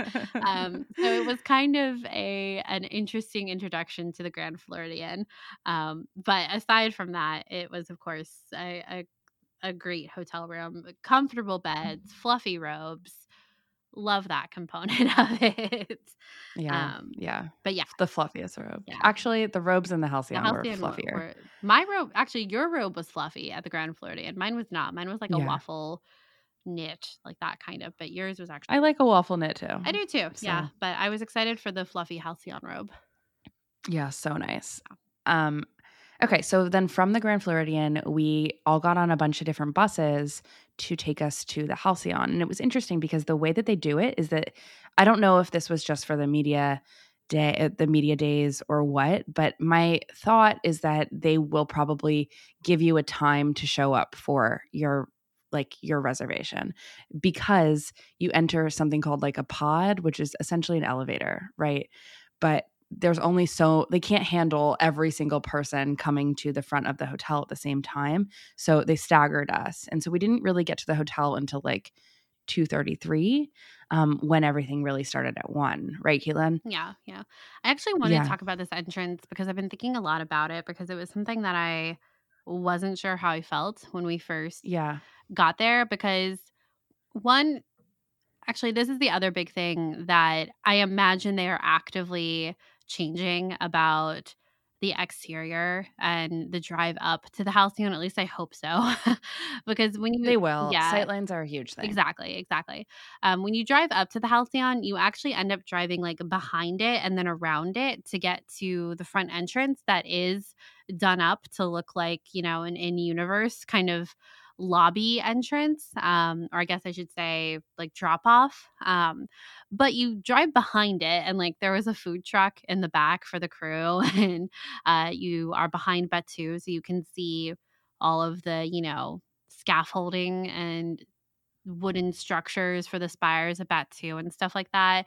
Um, so I definitely think that that is something that they need to change, because and all of that is very gray when you're pulling up. So it's kind of, I don't know, it's not the best entrance right now, and I imagine it probably won't be for a while, but I hope that that is something they're actively changing, because yeah, the kind of pool around of the entire building itself is not it, in my opinion, to be quite honest. Um, but then also when you pull up to the Halcyon, they have, like the sign that everyone posted the picture of, because that was the only picture we could post of, like, Star Wars Galactic Star Cruiser and everything like that. And it's this big kind of recessed entrance that is all concrete, right? And then you walk down this pretty narrow concrete hallway to After going through security. yes, after you go through security, and after you get your data pad. They gave us our data pads and like checked our luggage outside. That might be different in the future, but that's where we had all of those things happen. And you, when you're walking like through security and in the entrance, they have Star Wars music playing, like the main theme and everything like that. And I remember thinking, like, why are they playing Star Wars music? Like, isn't this supposed to be immersive? Like, we're not hearing Star Wars music in Star Wars. You know what I mean? But I think that, like, to jump ahead, you don't hear Star Wars music again until the very end of the storyline.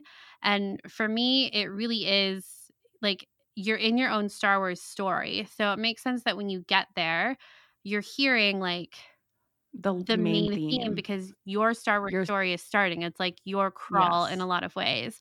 So you're hearing Star Wars music when you start, and then there's this very stark transition from going down through these kind of corridors of like gray concrete rooms to getting on the transport, and then the reveal of like this red and white like atrium and the rest of the ship. It's a very specific transition, and I don't think I fully appreciated it when we got there, and when we went through it. But reflecting back on it, I'm like, oh, okay, I get it now. Like the Star Wars music, and like at the end of the story, this is really jumping ahead. There are, again, these are all spoilers, but there are fireworks in space. And that's the next time you hear the Star Wars music. And it's like end credit Star Wars music, you know what I mean? And because we've reached the end of the story now. Like these are the end credits, like everything that you're experiencing in that moment. I don't know, like it made sense to me once we got to the end of the story, and it didn't when I first arrived, and I was kind of thrown off a little bit by it, honestly. But I think that now, I think the transition works really well of like letting the audience cross, like one, the music is an audio cue that a Star Wars story is beginning, and then going through the hallway and where they have the safety video for you, all of that being very stripped down, the gray concrete. It's like crossing a threshold in a lot of ways for you to get in, like to kind of clear your own mind to get into your own Star Wars story. And then you take the transport up and you're in it. And like Charlotte and I have been talking about, you fall into the story really quickly. So yeah, that, like I said, I thought that the entrance and check-in threw me off a little bit, but I think looking back at the story as a whole, it makes a lot of sense for me. And I think it's actually really clever that kind of using the traditional Star Wars music as bookends, because that's how they actually work in a Star Wars movie. Yeah, I actually would even go a step further and say that there's an obtuse angle basically when you enter from the outside area, when you check your bags and everything, to go down this long hallway that almost mimics your own crawl, like in that same sense. And I think that had to be part of the original design. It just makes sense to me because it is so specific. The design is strange. It is. And like it just, you're right in the fact that it's a blank slate for you to start something new and clear your own mind. It's curious because I also think that maybe one of the reasons why you were kind of like, it was a jarring experience for you is because we were both pretty nervous for the experience. Yeah. Where we got off the bus and we were like, oh my gosh, we're here. Ashley Eckstein was like close by. Like we were seeing a lot of people. It was like really overwhelming. And we didn't know where to put our stuff. And like also the cast members themselves were also nervous because this is like the first major stay that they've done. Like, I don't know about you, but my cast members were like shaking a little bit, and it was fine. I mean, that's not a negative experience at all. I think we're all just really nervous about the entire thing. We were in it together. Yeah. And so Mark Daniel actually does the safety presentation, which I thought was really amazing. If you follow Mark Daniel at all, he does some of the intros at Star Wars Celebration, and he's a host. And then also he does a lot of stuff for Disney and like Disney parks as well. And he's like huge on TikTok with a lot of like fun facts, hints and tips and fun facts. Yeah, it's awesome. So seeing him was a real surprise, and I don't know, it was amazing. It was like a familiar face. Yeah. Yeah. Caitlin, do you want to talk about the emergency pod? Because I zoned out because Matt Martin walked by us at that point. Matt Martin where I just behind a door suddenly while we were watching the safety video. Yeah. So I zoned out. Yeah. So, but you kept watching the safety pod. So explain the safety pod because it's interesting. The all right. Video goes through because there's an emergency scenario or an emergency situation in the storyline. And so the ship gives off an emergency warning. So basically they have to go through the differences between the role-playing emergency and what you would do in an actual emergency inside the building, right? And like how that would look and sound differently. But then, so they're talking about like where to go. If you're in the atrium, go here, yada, yada, yada. Then like if you're in your room and you can't get out, there's an emergency pod.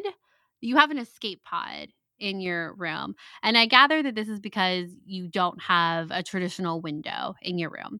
But next to the spaceport, there is a door.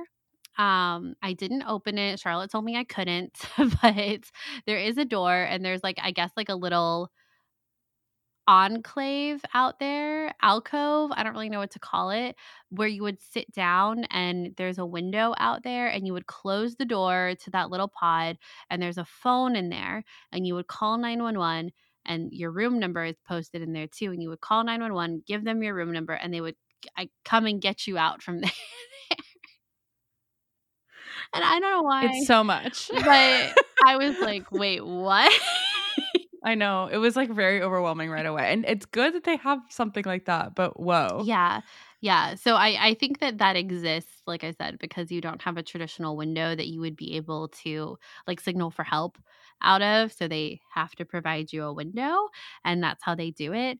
But yeah, I didn't open the door, so I don't actually know what it looked like. I regret it. So if someone else does, please send me a picture because I want to know what it actually looks like on the Yeah. inside. But yeah, so then we went up into the transport. The transport was really good. I mean, it's an elevator, right? I think you can kind of guess that.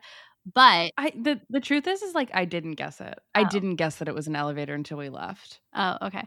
I was like, we're going in the pod. We're It's the pod. We're going in the pod. Yeah. That being said, the elevator looks really good. It has viewports, spaceports inside the elevator. And the theming of it is really good. How it's designed is great. And it's one of those situations where you walk in on one side, you walk out the other side, and you're in a completely new place. You go directly into the atrium, and it's a good reveal. Yeah, it is. And I think immediately, so from there, we were led to our rooms where our luggage was waiting, which is very similar to how they do it on a cruise. It was immediately like, oh, this is so reminiscent of what an actual cruise is when you disembark and when you embark on your cruise. And so we were really excited. We were walking down the hallways. Caitlin and I's rooms were right next to each other, which was actually really cute and great. Yeah. And from there, we went to the buffet at the Crown of Karelia dining room, and we were like overwhelmed at the buffet. And the room itself is just so gorgeous with like round booths, and then like there's like a sunken dining area. And again, I feel like I've seen some people being like, everything looks cheap. It does not feel cheap at all. The chairs are really nice. The table is really nice. All the plates and everything that Caitlin mentioned are really cool. We were extremely delighted at the trays and the fact that everything is served in like bento box type situations where we'll post some photos of the trays and everything so you can get a clear idea about this. But the tray itself is long. It's longer than a standard tray. And in it are about like 3 different rectangular compartments. And in those rectangular compartments fits like either 1 or 2 of like the meals that were served at the buffet, and they can stack on top of each other like a bento box. And it felt really spacey. It was really cool. And like, it was very clear that there was unique flatware and unique things that went into creating this buffet. Yeah. Unique tumblers too. Yes. Really cool tumblers. And not only that, this is it, guys. This is why you got to go. Yeah. They have blue milk and green milk on tap. Mm-hmm. A full-on dispenser. Yeah. And they also label the coffee as calf and it's a little decaf calf. Yeah. It is the little things, okay? And like the little things like that, and you can get anything. We found out sort of too late that you can order anything that even wasn't available. Like you could get lattes, espressos, any sort of like regular cocktail, but those were obviously extra. But you could order any like basic drink and they will make them for you. Yeah. Which is really cool. Yeah. And like espresso you could get, and it had like there was like a fun espresso cup that I wish. Yeah. Yeah, exactly. Because Caitlin and I were like, why don't they have like diner mugs? Like we wish they had diner mugs. And turns out they did. We just didn't use it to our advantage and we didn't ask for one. Yeah. So, and they were really cool too. Like when we saw them go by, we were jealous. Another small detail that's nice that they have too is they have insulated tumblers that you use just for like the regular, like they have all of the, the Star Wars themed Coca-Cola products on demand, like a regular kind of soda fountain. And then next to that is the blue and green milk dispenser. And then that's where they also have like the calf and stuff like that. But the insulated tumblers are really nice because you could use it for both the hot and cold drinks. But then they also had to-go cups that were available like right there as well. So especially like when we went to Batu, we took coffee to go, which is really nice. Again, it's like that nice little detail that's added into the experience overall. And yeah, the fine print, because there's a cocktail menu at every table, and the fine print on there lets you know that you can order, like a cappuccino, an espresso, a latte, and they'll bring it to you. We just didn't know, so we just had Yeah. regular caf every day. Right.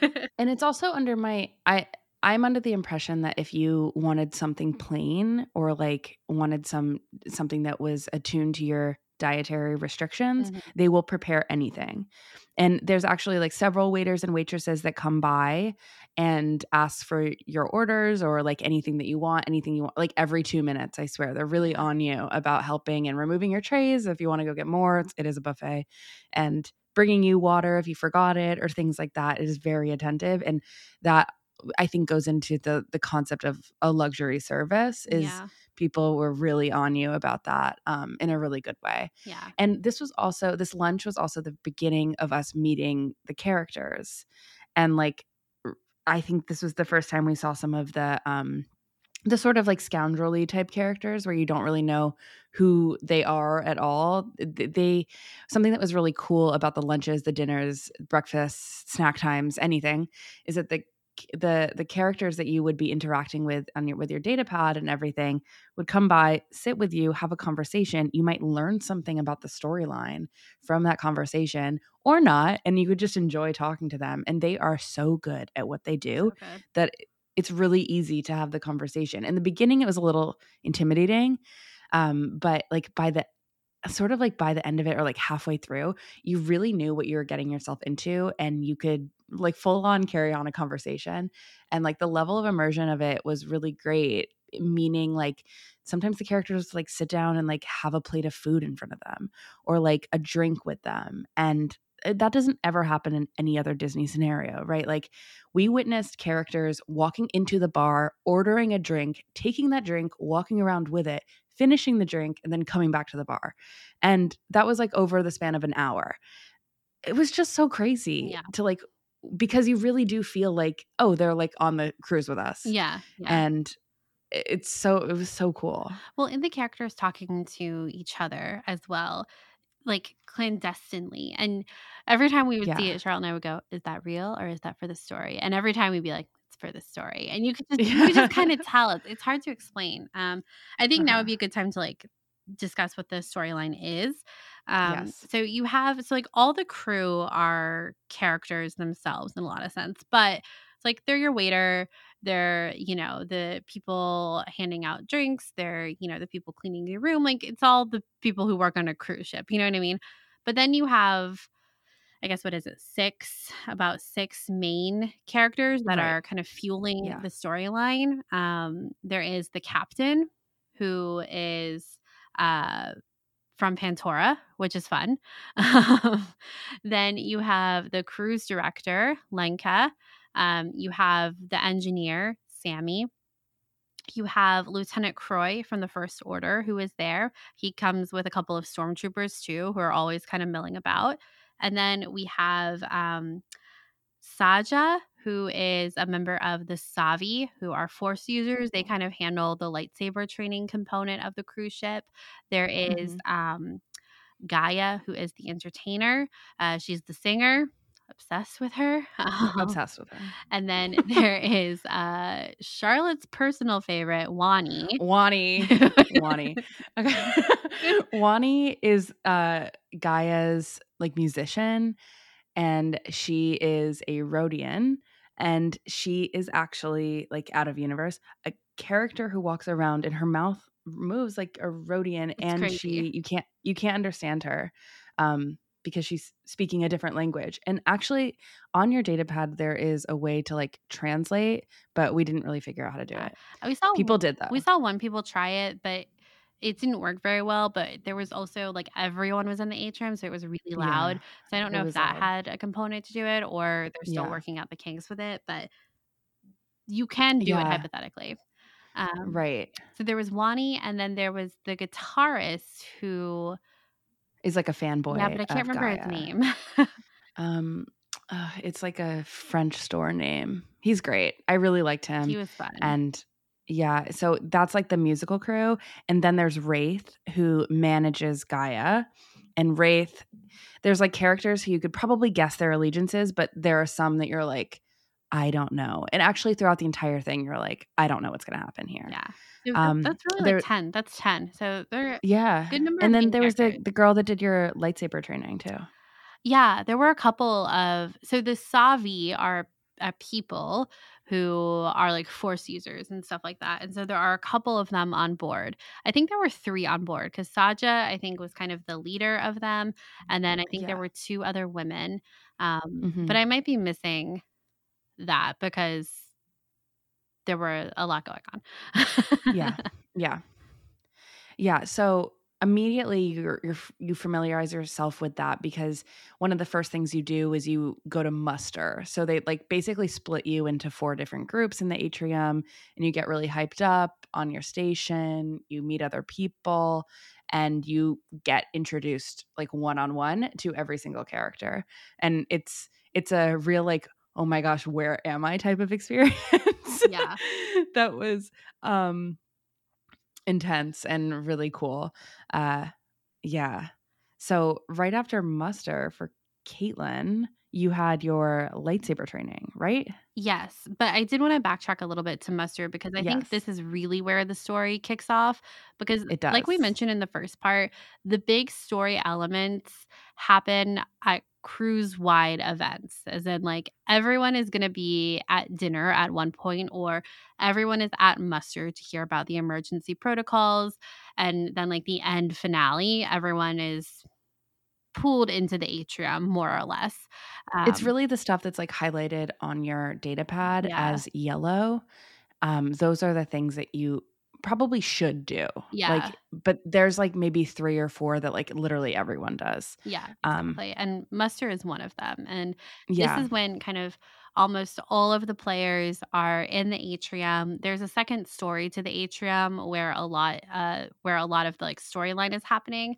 So like you're introduced to Lenka and the captain, and this is also when Lieutenant Croy and the stormtroopers arrive on board the Halcyon, and we get this whole kind of back and forth between the captain and Lieutenant Croy about the resistance and about the First Order. And of course, the captain is, these are just passengers on board. This is a cruise ship. There are no resistance spies here. And Lieutenant Croy, this moment, Charlotte and I were both like, oh my God. So Lieutenant Croy is up top, as well as the captain and Lenka, the cruise director, and they're all talking about the First Order. And then Sammy, the mechanic, he's like down with the rest of us in the atrium. But Lenka and Sammy are having this like conversation with like their eyes back and forth. Like you're kind of following both of them. But anyway, the captain and Croy are talking to each other about the resistance and the First Order and everything. And Croy's like, basically, like, we're going to stay here and monitor what's happening on board the Halcyon, right? And he said because any resistance activities would be counted as treason. And Lenka goes, or reason. And I don't know. It was just like, oh, wait, is Lenka with the resistance? Like, it was this first kind of, oh, there's a plot going on here. Like, I don't know. Like, oh, Yeah. it started. Like, here's Uh-huh. the story aspect of it that's really kind of starting to kick into high gear. And Yeah.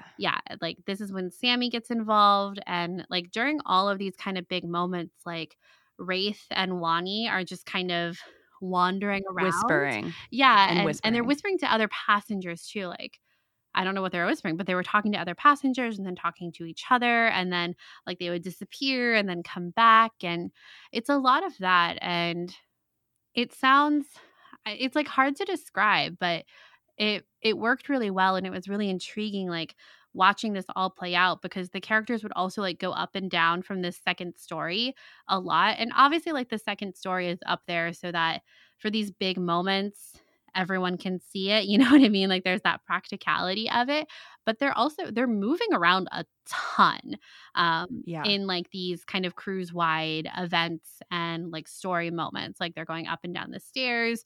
They're going to go get things. They'll go back upstairs. They'll go downstairs. They'll disappear. Then they'll come back. It's a lot of movement. But LaCroix, I keep calling him LaCroix, like the soda. Lieutenant Croix like leaves to go to his room or whatever to unpack his bags. And this is when the captain starts kind of telling us about the cruise in general, but also like telling us like everything's going to be okay. And she's like talking to Lenka too. She's like, we're not going to get ourselves into trouble, right, Lenka? And you know that doesn't happen. Yeah. I think that there's something really interesting that was happening and that continued throughout was the concept of how layered the story was. So what the audience, like what I experienced at that time is, I want to know more about that. I want to know more about that. And like I'm pointing to different areas right now. And from there, you decide, okay, so I'm intrigued with what's going on with Wraith and Wani. I'm intrigued with what's going on with Lieutenant Croix. When I get data pad messages in like 5 seconds of that ending, I'm going to continue on with their missions. Or you can ignore that data pad message and just physically follow people around and see what happens. Yeah. And that happened. And I chose the resistance side, and Caitlin definitely chose the First Order. Woo. With helping Lieutenant Croix. Woo. Yeah. And we had planned to do this like on some level, but it was really fun that we did 2 different sides. And like Caitlin did, it's hard because like, I'm sure you're about to say this, Caitlin, there's more resistance than there is First Order. Yeah. And so you end up doing like the resistance stuff, obviously, to feel good about yourself too, because it's like uplifting, than the First Order. But it's fun to play a double agent at the same time, and I think that's part of it. Yeah, I will say, I said in the front half there were 2 things that I would change about this. One of them being the viewport, being able to watch it at night. But I think, and that one is really important to me actually. But I think the other one would be that there should have been another kind of First Order character that was like roaming about. Like Croix mentions his, I guess like his right-hand man a couple times, but that's not a person that's like on board, or at least not one that I remember seeing at all. Like with the resistance, like Wraith is involved to a degree. And like the people that are messaging you on your phone, like Gaia is not messaging you on your data pad, neither is Wani. But Sammy, Saja, Croix, Lenka, they all are. So that's a lot of people, but most of them are resistance people. There's only one First Order person who is messaging you, which is Lieutenant Croix. And I do think that is kind of room for improvement in the future of adding another First Order person, because like while all these things are happening, like while these resistance storylines are going on, there are multiple characters that can be carrying out some of these activities and like story elements and just like exploration of the ship and like let's gather intel and stuff like that, right? But then there's only Croix who's kind of handling the First Order side of things. And I do think that was kind of lacking when you compare both quote unquote sides. Croix himself was great. He was so funny. Amazing. All of the actors, we've said this a couple of times, but they were all incredible. But Croix, of course, he was the funny, evil guy, right? Very Hux beginning of The Last Jedi, I think. And even Hux in Tross in a lot of ways. He was really great. He had a lot of great zingers and he really commanded a room, I think. And he played his role really well. They all did. But as someone who was aligned with the First Order, I really enjoyed his leadership. And also, like, at the end, there was like a couple of like personalization things that they did at the very end in the finale, and obviously we'll talk about it. But since we're talking about Croix here, they do a thing where they like call out people, and he called out a little girl. Her name was Savannah, and that Savannah, he said, "The first time I've ever been called a mean Old Man was by Savannah. So thank you for that. And that happened on day 1, and this was on day 3, or the night of day 2. And it was really funny. Like, it erupted the room. He was so funny. And just there was a little bit of like a level of personalization there that was really carried through, that like things that happened on day 1 were referenced even later, for like, especially for kids and things like that. It was great. Yeah. He was really good. And I think it was important also on the subject of kids to have a First Order character who wasn't super scary like Kylo Ren, who could like interact with guests in a way that wasn't so intimidating, but like also like humorous. Yeah, exactly. And I think that Croy did that perfectly. There was one point where we were waiting. So the First Order had like a secret meeting. Everyone who was aligned with the First Order. So we're all like standing outside the bridge. Croy is there. He's like talking to everyone about like what we know, what we don't know, and he starts going into this whole monologue about how he's going to change the Halcyon once the First Order takes it over. Because at this point, the First Order has completely taken over the Halcyon. It's been this big show of them putting up the First Order flags, like in the atrium and in the dining room, and like I think a couple more stormtroopers have been added. Like it's been a thing, right? He's like, here's what we're going to do, and he's like going through all these things he's going to change. And he's like, there's going to be gray, a lot of gray, slate gray, midnight gray, a little bit of black too, some white. And I said to him, I think that's great, but the couches in the atrium are red velvet and the First Order flag is red. And I said, but the couches actually really match the red of the First Order flag. And he says, absolutely, there will be splashes of red. And I don't know why. It was so funny. And he like doesn't miss a beat. And like you are having conversations with these characters. Like Wraith talked to us a lot. Like there was one lunch where he came up to us a little bit, or no, we were at the bar and he was like, oh, well, like, what do you know? And he like got the sense that I was working for the First Order. And he's like, well, maybe I'll have to come back and talk to you guys later. And then the next day at lunch, he came and sat at our table and was like, you know, have you really figured out like what side you're on yet? Like this whole thing, like the actors are incredible at remembering The memory. people, honestly. And like, I don't expect that. The names too. Yeah.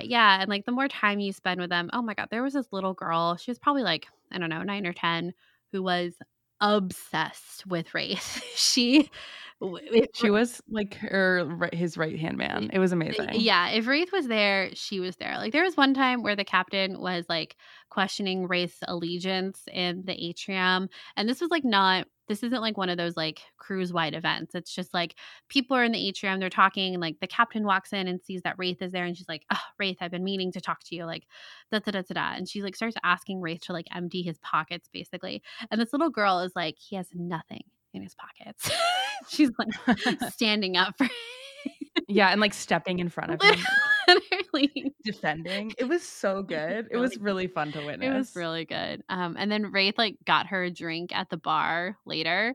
Of course, non-alcoholic. That should go without saying. But like, it's like in a fancy glass and everything. And she's literally sitting at the bar with this drink that like Wraith got her, and she's like having the time of her life. Like, you know, this is her first like celebrity crush.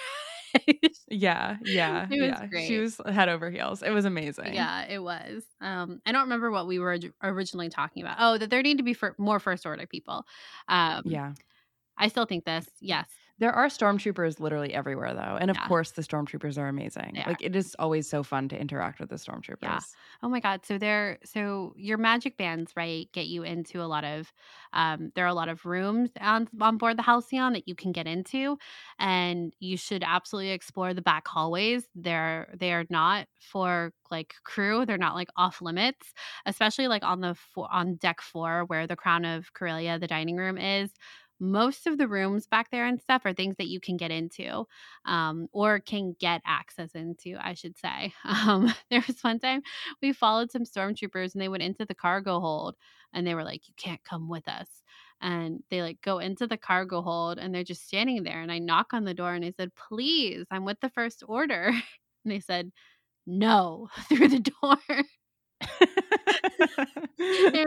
But the thing is, like, it was actually a cargo hold like an in-universe cargo hold. Yeah, we were dealing with Gaia's luggage, who's the singer, just a reminder, and it was a whole thing. It was really cool to do. That was a see. There's things like that I like this situation in the cargo hold and things like that aren't part of the original storyline. But if you see some commotion, you just kind of run up to it and join it and see where it leads you. And that particularly led us from the atrium down the elevator into the cargo hold, mixing up with some stormtroopers, and then also carrying off a different mission for Sammy and helping Sammy, and like Caitlin playing both sides. And it was really cool. And then the after that, since we used our magic band to try to get into the cargo hold, it remembered that we were going to do that. So in about like 30 minutes after we did that, we got a message from another, like either Sammy or the First Order, to help us get in there later. There were like little things like that were so memorable. And we have like a dozen different stories about things like that. And I know it sounds a little cheesy, but in the moment, there's like all this rush of like, where are we going? Where are we taking us? Like, I'm going to go look out and watch and make sure that there's no stormtroopers there. And if there's stormtroopers there, like, this is what we're going to do. And this is what we're going to say. And whose luggage is this going to be? It's not Gaia's. It cannot be Gaia's. Who's it going to be? Which one is it going to be? And then it's like, oh, it's my luggage. That's what I'll say. That's what I'll say to the stormtroopers, and maybe it'll work. And you never know if it will or not. And it's just really cool. Like another really fun, I know they used to call them like unexpected story moments, was I was in the atrium with Amy Ratcliffe actually, and she was like, I heard that the guitar player is in love with Wani and has a crush on Wani and wants to write her a love song. So I think we're all going to write a love song together. And he did. And there was no way that was pre-planned. Like, we all wrote the love song together and told him to compliment her, her outfit, her music, how beautiful she is, how smart she is, all these different elements. And like, he constructed it into a song. And then we heard him singing it even later. And there were like really specific things in that song. It was really cool. Yeah. And like, that was just like, I just stumbled upon something like that. And yeah, it's just really, really neat. Yeah, it was. There's something like that always happening because the characters are always around.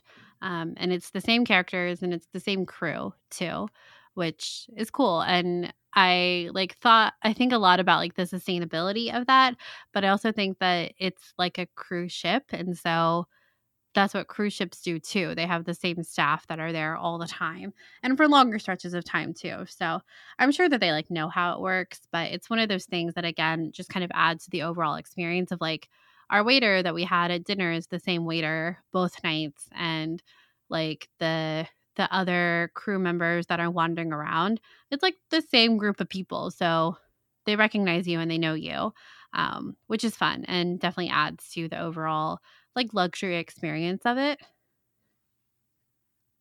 For sure. Okay, Caitlin, talk about your lightsaber training experience and I'll talk about mine. Okay. So Charlotte and I had very different lightsaber training experiences. We had different schedules. My lightsaber training experience was pretty much the first thing I did on board after the captain's like introduction and after muster. So like muster ended and I went straight to lightsaber training. And my lightsaber training, I think there were probably, I don't know, like 10 to 12 people in the room. It's a really big room. And mine was probably 60% kids, ranging from like 5 years old to probably like 10 or 12. I don't really know. But it was a lot of kids, which was really fun in the sense that like kids really got into it. The room, of course, the whole setting, like there's no break in the immersion aboard the Halcyon. Like there is nothing that says planet Earth on the Halcyon. So, kids are just losing their freaking mind over it at all times. But the training room was really great. It was really, really cool, I thought. Like they have, and I know that a lot of people have kind of bashed the like lightsaber of it all. And we had like the regular lightsabers for this, but the training orbs or training cubes, I guess, that come out of the walls, they're like these lightsaber shields that are revealed from the wall next to you that you use. It was really cool. and I liked it. But Charlotte's experience was like very active and like, I don't know, intense. Whereas mine was Yeah. very much about the kids and like their experience, which I like kids. So that's not like a detriment. That's not like a negative thing for me. Like it was really fun seeing the kids enjoy it. But all the adults were I was like the only person by myself. And everyone else was like a parent. And then it was all kids.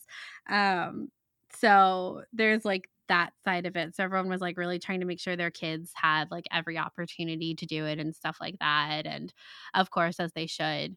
So yeah, it was very different. But and on top of that, like I said, it was also one of the first like scheduled events for a lot of us on board. So I think a lot of people were still really getting into like the role playing aspect of it, because the person who gave us our training was a member of the Savi, and she's like talking to us about how scary it was that the first order came on and how we have to trust the force and this whole thing. And she's like leading us through like search your feelings and like trust your gut, trust in the force, and like sense the beam before it comes. And then all of a sudden, like you don't even realize, but there's music softly playing in the background and like coming up. Like, you know how people always like meme and talk about having a soundtrack to your life? Well, like Halcyon gives that to you. And like in these kind of big like theatrical moments and like even like the quiet moments like we had in lightsaber training of like learning about the force, there's like this music that comes through, and it's not John Williams Star Wars music, but it is music, and it is like Star Wars-y music. But again, it's not John Williams Star Wars music. In the way that I was talking about the music kind of bookending the experience, it's not that music. But yeah, and all of a sudden, like Yoda appears, or his voice appears, and he's like talking to us through the force. And then our Savi is like, yes, I remember, like, here's what we have to do. And like, there's this like building of hope in the room. And then she has us all like surround this one kid. And it was actually Dan Zier from Coffee with Kenobi. It was his kid. She had us like all surround his kid and like reach out in the force and like let him feel the force flow through all of us. And we all watched him like anticipate the beams with his lightsaber coming out of the training orb. And like it was really cute. It was really great. I teared up, to be honest. Like it was just one of those, wow, Star Wars is good. And like I love seeing other people love Star Wars, especially like in an experience like that. For me, seeing other kids love Star Wars, it's really cool. I love that. So my like lightsaber training experience, I feel like was a little bit more subdued for me personally. But I still really enjoyed it. But it wasn't like Yeah. like when you hear it compared to Charlotte's, like Charlotte's was very active. Right. And like near the end of the second day, so people were really in it by that point. Yeah, very in it. Whereas mine was not. So Yeah, so I want to comment and say the tech is actually really cool. I yeah. think in videos it like doesn't actually come off as really cool, but when you hold a lightsaber in your hand and are actively doing that, you feel the bolts, you miss pieces, and like you get in the stance and everything. And the shields, which are like kind of new to the Star Cruiser because they only do like 4 lightsabers at a time. So then there's people behind you with the shields catching the blaster bolts that you miss with the lightsaber. And the shields, like when you pick them up, they're heavy. And they're also really satisfying to grab the blasters from because you do feel it too. It was cool and really fun. But yes, so my group was all adults. There were no kids, and it was like all podcasters. So it was like the rest of the Star Wars podcaster crew was there. And it was really fun. So we were all really into it, and it was really emotional. And it was like a workout, like dodging with the shield, because like I said, it's heavy. It's probably like 4 pounds. You get the blaster bolts that they miss, and they'll come because you're behind the people with the lightsabers. You have to like bend down and like crouch down. So yeah, it was pretty active. I was like, I gotta get everyone afterwards was like, it's time to go get water. Let's go to the atrium. Let's get some cold water right now. And so that's what we all did afterwards. But like Caitlin said, it was surprisingly emotional, where you tear up at the Yoda parts and just some of the things that were said about Jedi. You at one point you say, I'm one with the Force and the Force is with me, which is really, really cool. And like when everyone says it together, it's really emotional. I mean, if I'm sure you get it listening to this podcast. Yeah, so mine was really different than Caitlin's. And so there are actually 2 like core things that you do, like activity wise, that you like don't want to miss for the Star Cruiser, the lightsaber training, and then also the the bridge situation where you're like blasting off. You're like working the bridge where you can go to hyperspace, you can defend the ship from the shields, you shoot off invaders, you capture cargo, and that's very video game heavy. And for me, I didn't like the bridge part at all. Like really at all. I would probably I don't know. I didn't like it because I personally felt it was a little overstimulating for me. Caitlin liked it just fine, I think. But it was not for me. I didn't really feel like an emotional connection to it. However, I liked there was like one station because you rotate on those stations. There was one station I did like, and when you return to it later in the story, and it's pretty crucial that you go to this also, it's one of those like highlighted yellow things. You get to choose your favorite set, which I thought was a really good situation because you're rotating through all these different types of games, like video game-esque things that you do, and you like some but you don't like the others, and like that's just the nature of how it is. So when you get to choose later what you want to go back to, that was fun. Yeah, Caitlin, do you want to talk about your bridge experience? Yeah, I really liked bridge training. I thought it was fun. I think Charlotte and I got like a particularly hard station during our bridge training, which also kind of I think set the tone. But once you got into it, I thought it was fun. And the bridge itself is really cool. And I think there are really good story elements that happen inside the bridge. Yes. Like Yeah. lightsaber training, like each of these are about 45 minutes long, like lightsaber training and bridge training. And bridge training definitely has like the storytelling elements. And now I'm trying to remember like what specifically ours was, but like Sammy and Lenka, so the mechanic and the captain, the cruise director, come into our bridge training, and they have this whole like kind of scene effectively where they're talking about I remember what it was. The captain has an astromech droid SK that follows them around, and something that has happened like on the ship throughout the day is that SK has been captured by the First Order, has been taken like under the First Order's supervision, basically. And this has happened like the First Order, people on the First Order track have been a part of this, and also people on the Resistance track have been trying to like rescue SK. And also Chewbacca is like popping in and out of the Halcyon throughout this period too. So the Resistance have been trying to get Chewbacca off of the ship, but in the process of getting Chewbacca off the ship, it means that SK had to be captured. And these are all like story elements that you can be a part of. And we probably haven't said this enough, but you cannot be a part of every story element. You just can't, because they're kind of happening randomly, I would imagine too. Like for as much as this is all kind of plotted out, obviously, I think a lot of it is also kind of intuitive from the actors and like who is around, like what passengers are around and things like that. So Chewbacca has been taken off the Halcyon. He's escaped off the Halcyon, but SK has been captured. So during our bridge training, Lenka and Sammy come in, and Lenka tells Sammy that SK has been captured. And it's like this whole big thing. Everyone is very sad. No one likes to see a sad astromech droid. It's emotional, right? And Lenka tells Sammy, Super emotional. yeah, Just it's super you emotional. really And buy into it. yeah, you really do. So part of this like whole story, right, is that then Lenka tells Sammy that the First Order is on to him and that he really needs to figure out how to get back in Croy's good graces.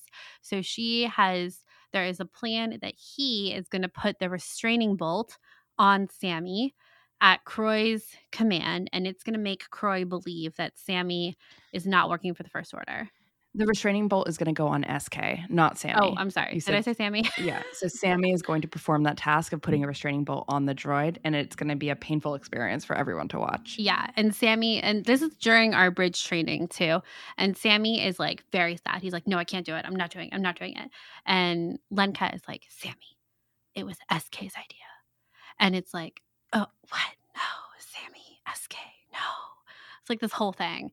And then like Lenka is talking to all of us like, no, here's what we're going to do. Like, we're going to make Croy believe that we don't want Sammy to do this, but Sammy is doing it. And it's like this whole thing with everyone, right? So then later that day, people are in the atrium, and a lot of people are in the atrium, and then there's the story element starts up of Sammy putting the restraining bolt on SK in front of Croy, like up on the second level of the atrium, and everyone who's in the atrium is watching, and we're all going like, no, Sammy, like, don't do it, don't put the restraining Everyone's like bolt. screaming like, you're better than this, Sammy. Yeah, and You everyone's don't like have to do it. booing Croy. But then like Lenka is also like moving around, and she's like giving like the shifty eyes of like, all right, like everything is going according to plan.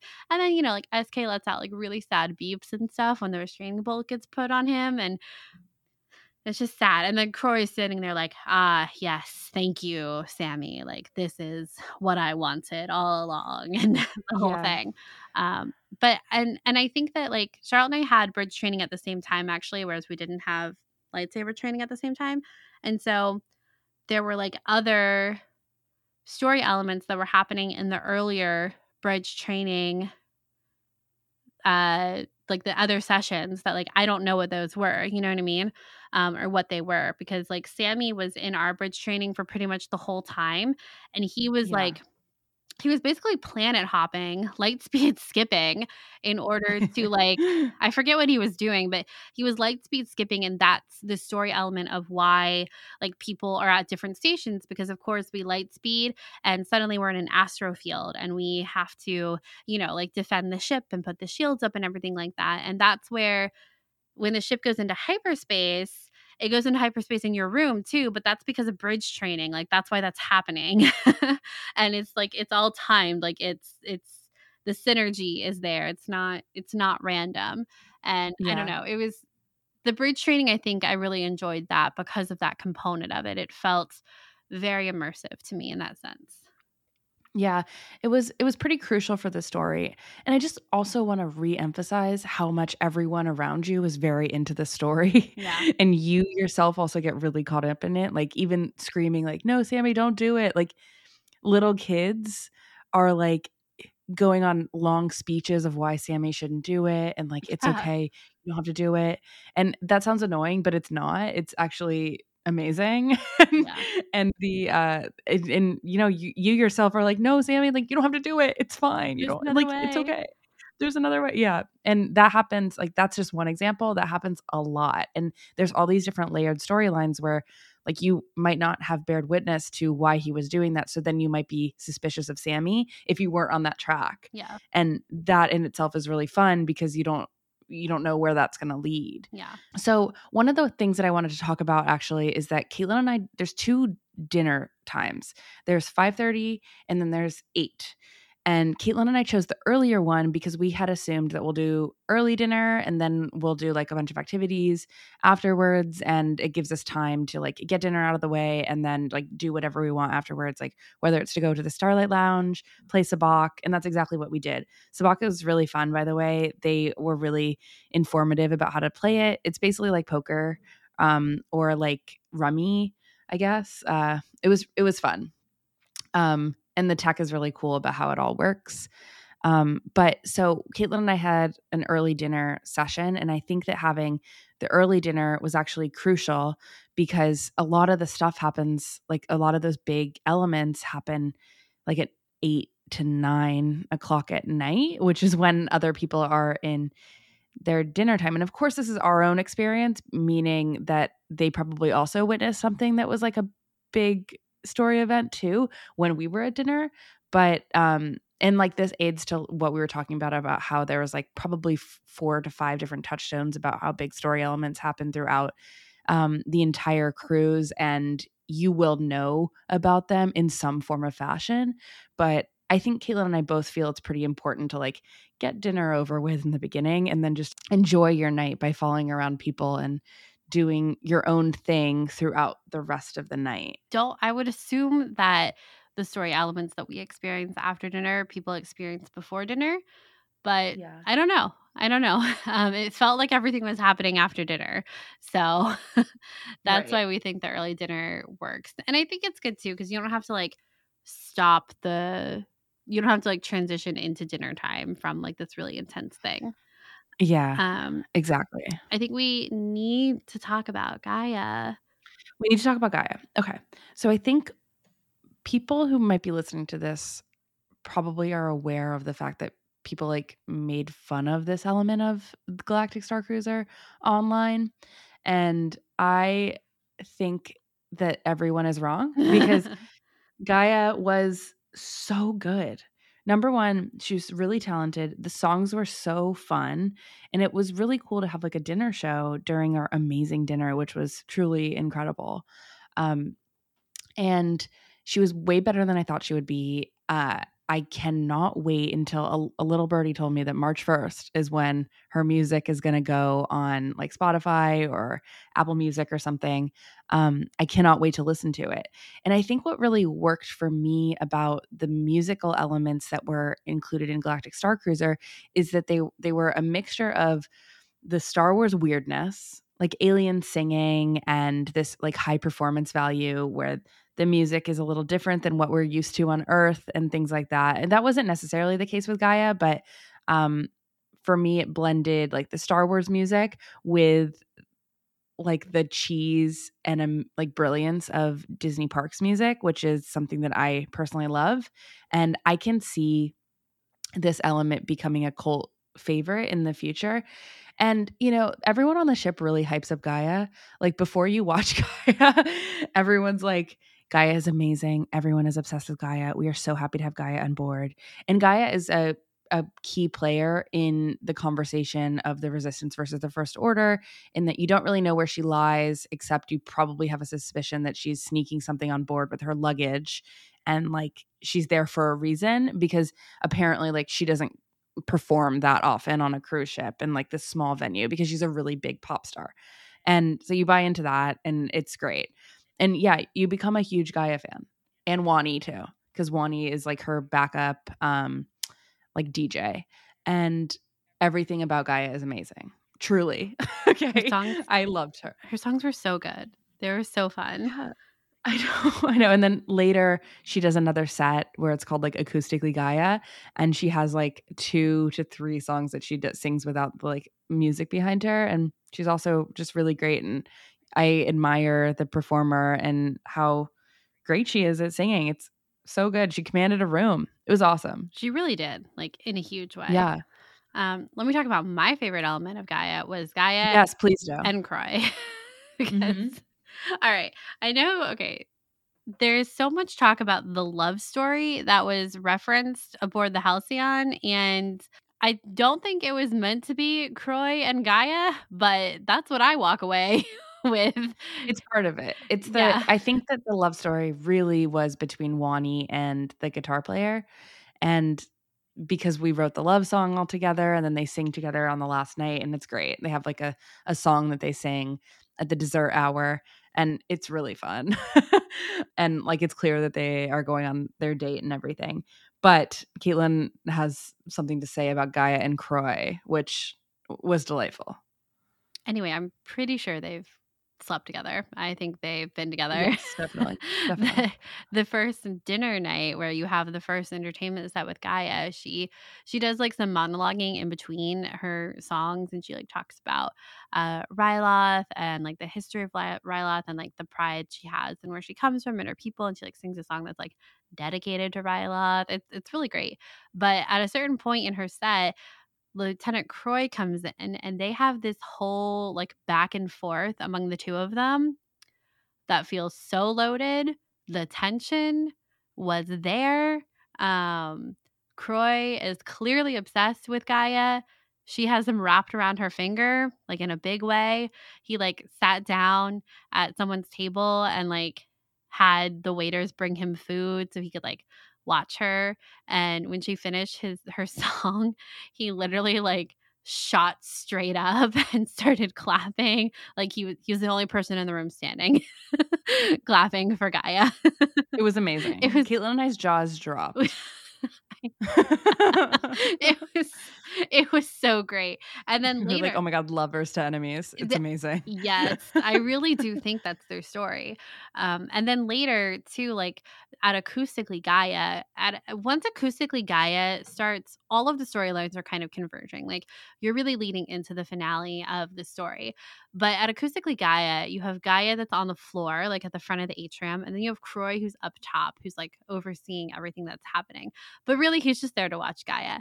And anytime that something gets brought up with like Gaia's suitcases or something, he's like, well, of course, like Gaia wouldn't forget her suitcases, and like Gaia is completely innocent and like this whole thing. And he like has no suspicion for her whatsoever. And at one point, they're like up top together on the second story, and she like walks by him and like caresses his shoulder as she walks by. Caresses his shoulder as she walks by. And you could tell that he's just like, oh, okay.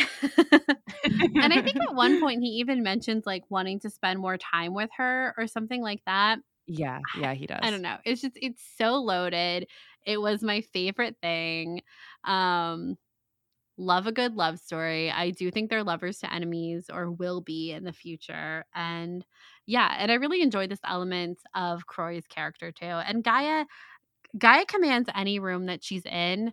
I think she would take Croy or leave him kind of vibe. You know what I mean? Like, she very much has the diva persona attached with her, but it was great. And yeah, their banter that first night in the dining room completely sold me on their relationship. But yeah, and that's why you really wanted to get in on the First Order. Yeah. Actually true. Yeah, you're like, I need to follow him around. Yeah. I need to see if maybe he'll say anything else about Gaia. He didn't really, but you know, all the subtext was there. But yeah, I think the love story that's referenced is the one between Wani and the guitar player. But there's definitely something there between Gaia. There definitely and is. Croy. There definitely is. No question. Yeah. And here, I think you should also tell the story of so after dinner, after the literal amazing performance by Gaia, we went to the Starlight Lounge. Disney had actually given us 2 drink tickets. And I want to mention this because I don't know if I already mentioned this, but I don't know if this was something for the media or if this is something that like everyone will get. I've gotten drink tickets as not, a part of a media before. So I wanted to mention that. So we used those at the Starlight Lounge, which is really exciting. And like we sat at the bar and talking to the bartenders, like they had a real deep knowledge of things. And like we're so curious about like what's going on in the ship, and they had a lot to say and things like that. But Caitlin has a really good story that I think like demonstrates the level of immersion and how even the cast members are like in on the story, that really sort of like underscores it all. Yeah. So when we were at one night at the bar, the Starlight Lounge, there you can see out into the atrium, and there were people getting arrested by the stormtroopers out in the atrium. I think Sammy was arrested, and I also think Wraith was at one point. There's a brig on board the Halcyon, so I think they throw them in there, and then there's like a secret tunnel out of the brig, and I think the kids help them escape from the brig, basically. But I wasn't a part of any of those storylines, so I don't really know how they got out. But they got out a couple times.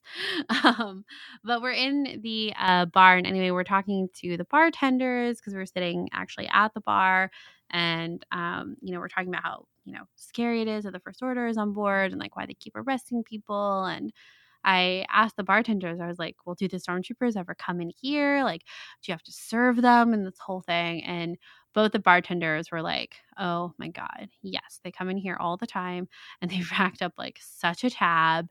It's ridiculous. And we're like, oh my God, like that's awful. Like, I can't believe they wouldn't pay for it. Like we're in it at this point, right? And they go, yeah, look at this. And they like whip out this receipt from behind their cash register. And it's like a $4,000 receipt of like all these drinks. And they're like, this is their bar tab. This is what they ran up last time they were here, and they haven't paid for it yet.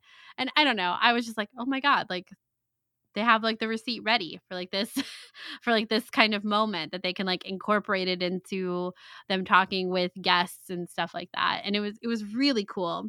The other thing I did forget to mention though about like the crew knowledge of Star Wars was actually during my lightsaber training. When we were outside before our session started, I was, like I said, I was with Dan from Coffee with Kenobi and his wife and his son, and the Savi instructor was talking to us, and she was like, what, have you ever held a lightsaber before? And Dan was like, yeah, I have, I've dabbled in it. And the instructor was like, oh, what's your favorite fighting style? And you could tell Dan was like me and like Charlotte with some of the crew members originally were like trying to put it into basic Star Wars words. And he was like, oh, like Mace Windu style is what he said. And the Savi instructor goes, yes, Form 7. And Dan was like, oh, yes, that's it. And again, this is like the first like thing we did on board. So we were both like, oh my God, she knows Form 7. And he's like, yeah, that's it. And she was like, so do you lean more towards the light side of that teaching or the dark side of that teaching? And she like asks him all these questions like about Form 7 and his relationship to it. And anyway, Dan and I both were like, all right, cool. Got it. Like, we're really in this now. All right, wow. Good. All right. Here we go.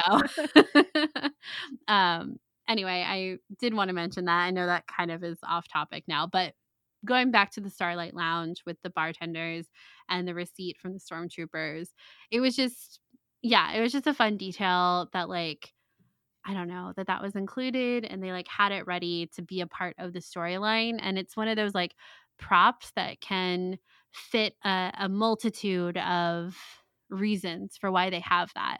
And they were able to use it as part of their conversation with us.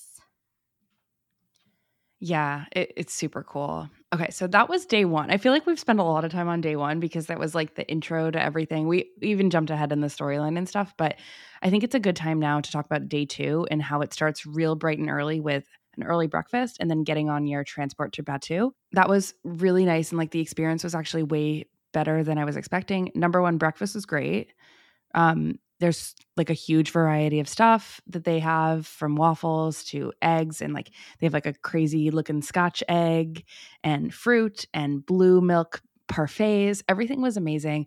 We're going to have pictures like basically everywhere on our social media sites and our website as well. So you can see all the food in action because when I describe it, I feel like you can't get the essence of it.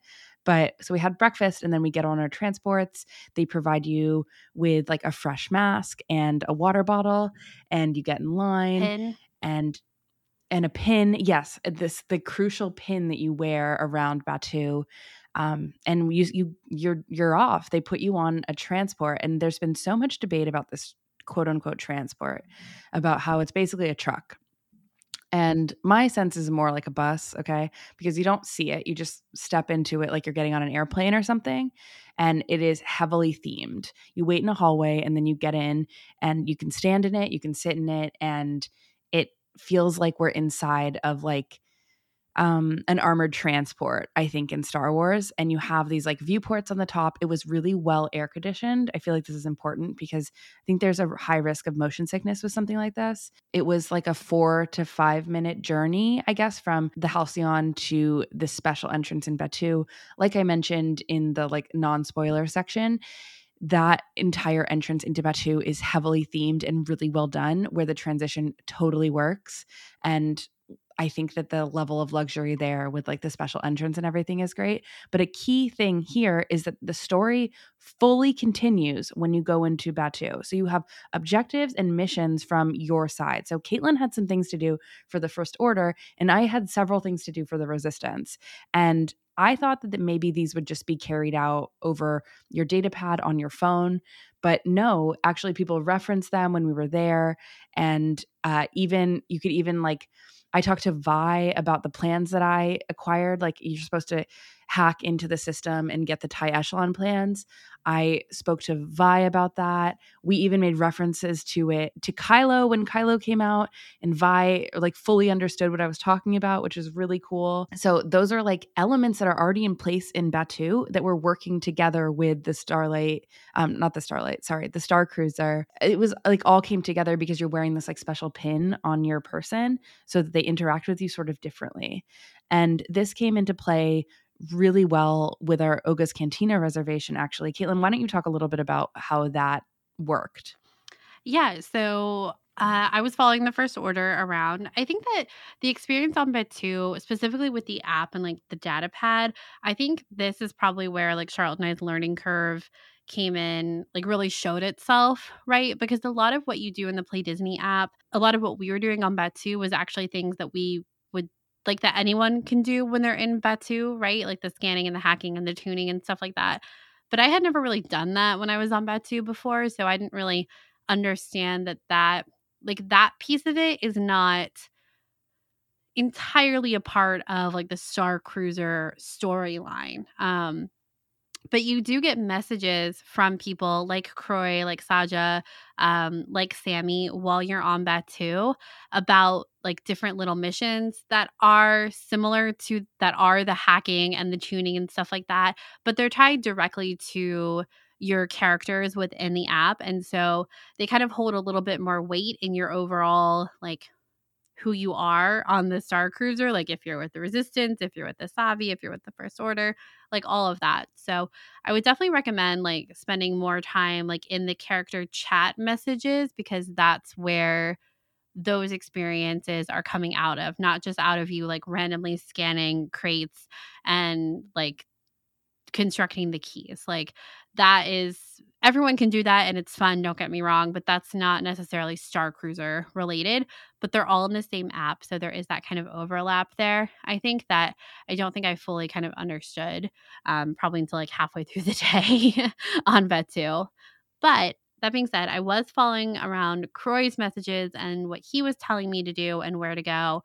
And at one point, after I had like gone to a couple of those like hacky places and like done some things like that, he knew like it's programmed in there that I had an Oga's reservation. So at one point, he was like, "Tell me when you get to Oga's and I'll give you instructions from there," basically. So I told him when I was in there, and he was like, "When your bartender comes, tell them that Oga has a message for you," or something like that, and show them this symbol. And there's like a picture inside the app of this symbol. So I like asked my bartender, and he was like, "I got to go talk to the boss about this." And he leaves and he comes back with this. It's like a coaster. It's basically another like thing that you scan, like a QR code, right? But it like felt really special and cool and like fun. And so I scanned it, and then I got introduced to another character in the app, and then Croy like gave me some other things to do too, and it was just a fun element to like bring it into Oga's, because of course they knew that I had the reservation at Oga's and this whole thing. Yeah. And the app, I will also say that the app like has placeholders in there for if your plans change. So it's not like you don't chat back to the characters and like you're typing out messages. Like they have pre-populated messages for you. So when Croy told me to tell him when I got to Oga's, my options for response were, "I've already been to Oga's today," or "I'm not going to Oga's anymore," or "I'm here. What do you want me to do?" Like it has it built in to the app of if your plans change. Yeah, something similar actually happened the night before at dinner when our waiter actually slipped a piece of paper underneath our bill, which was really interesting because we quickly found out that we got a piece of paper under our bill and that so did everyone around us, but everyone got a different piece of paper and there were 3 different ones and you need to collect all 3 to form a clue for the next day. And that's what we did. So it was a lot of like after dessert, everyone was like going over being like, "Which one do you have? Do you have 1 of 3? Do you have 2 of 3? Do you have 3 of 3? I need 3 of 3." And it turned out that 3 of 3 was really rare. And so everyone got it and you put it all together and then you take a picture and you sort of use that clue for later in Bit2. But that was a really cool element too, and really fun. And it did build a sense of community among the passengers. And so that was a cool element at Oga's with Caitlin getting this like special message from Oga. And then also they give us the experience passes for the Millennium Falcon and the Rise of the Resistance.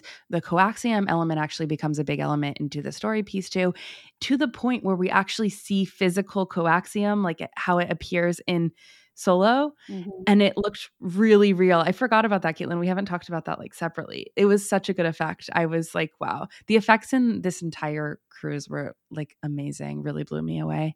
But so we went on Millennium Falcon.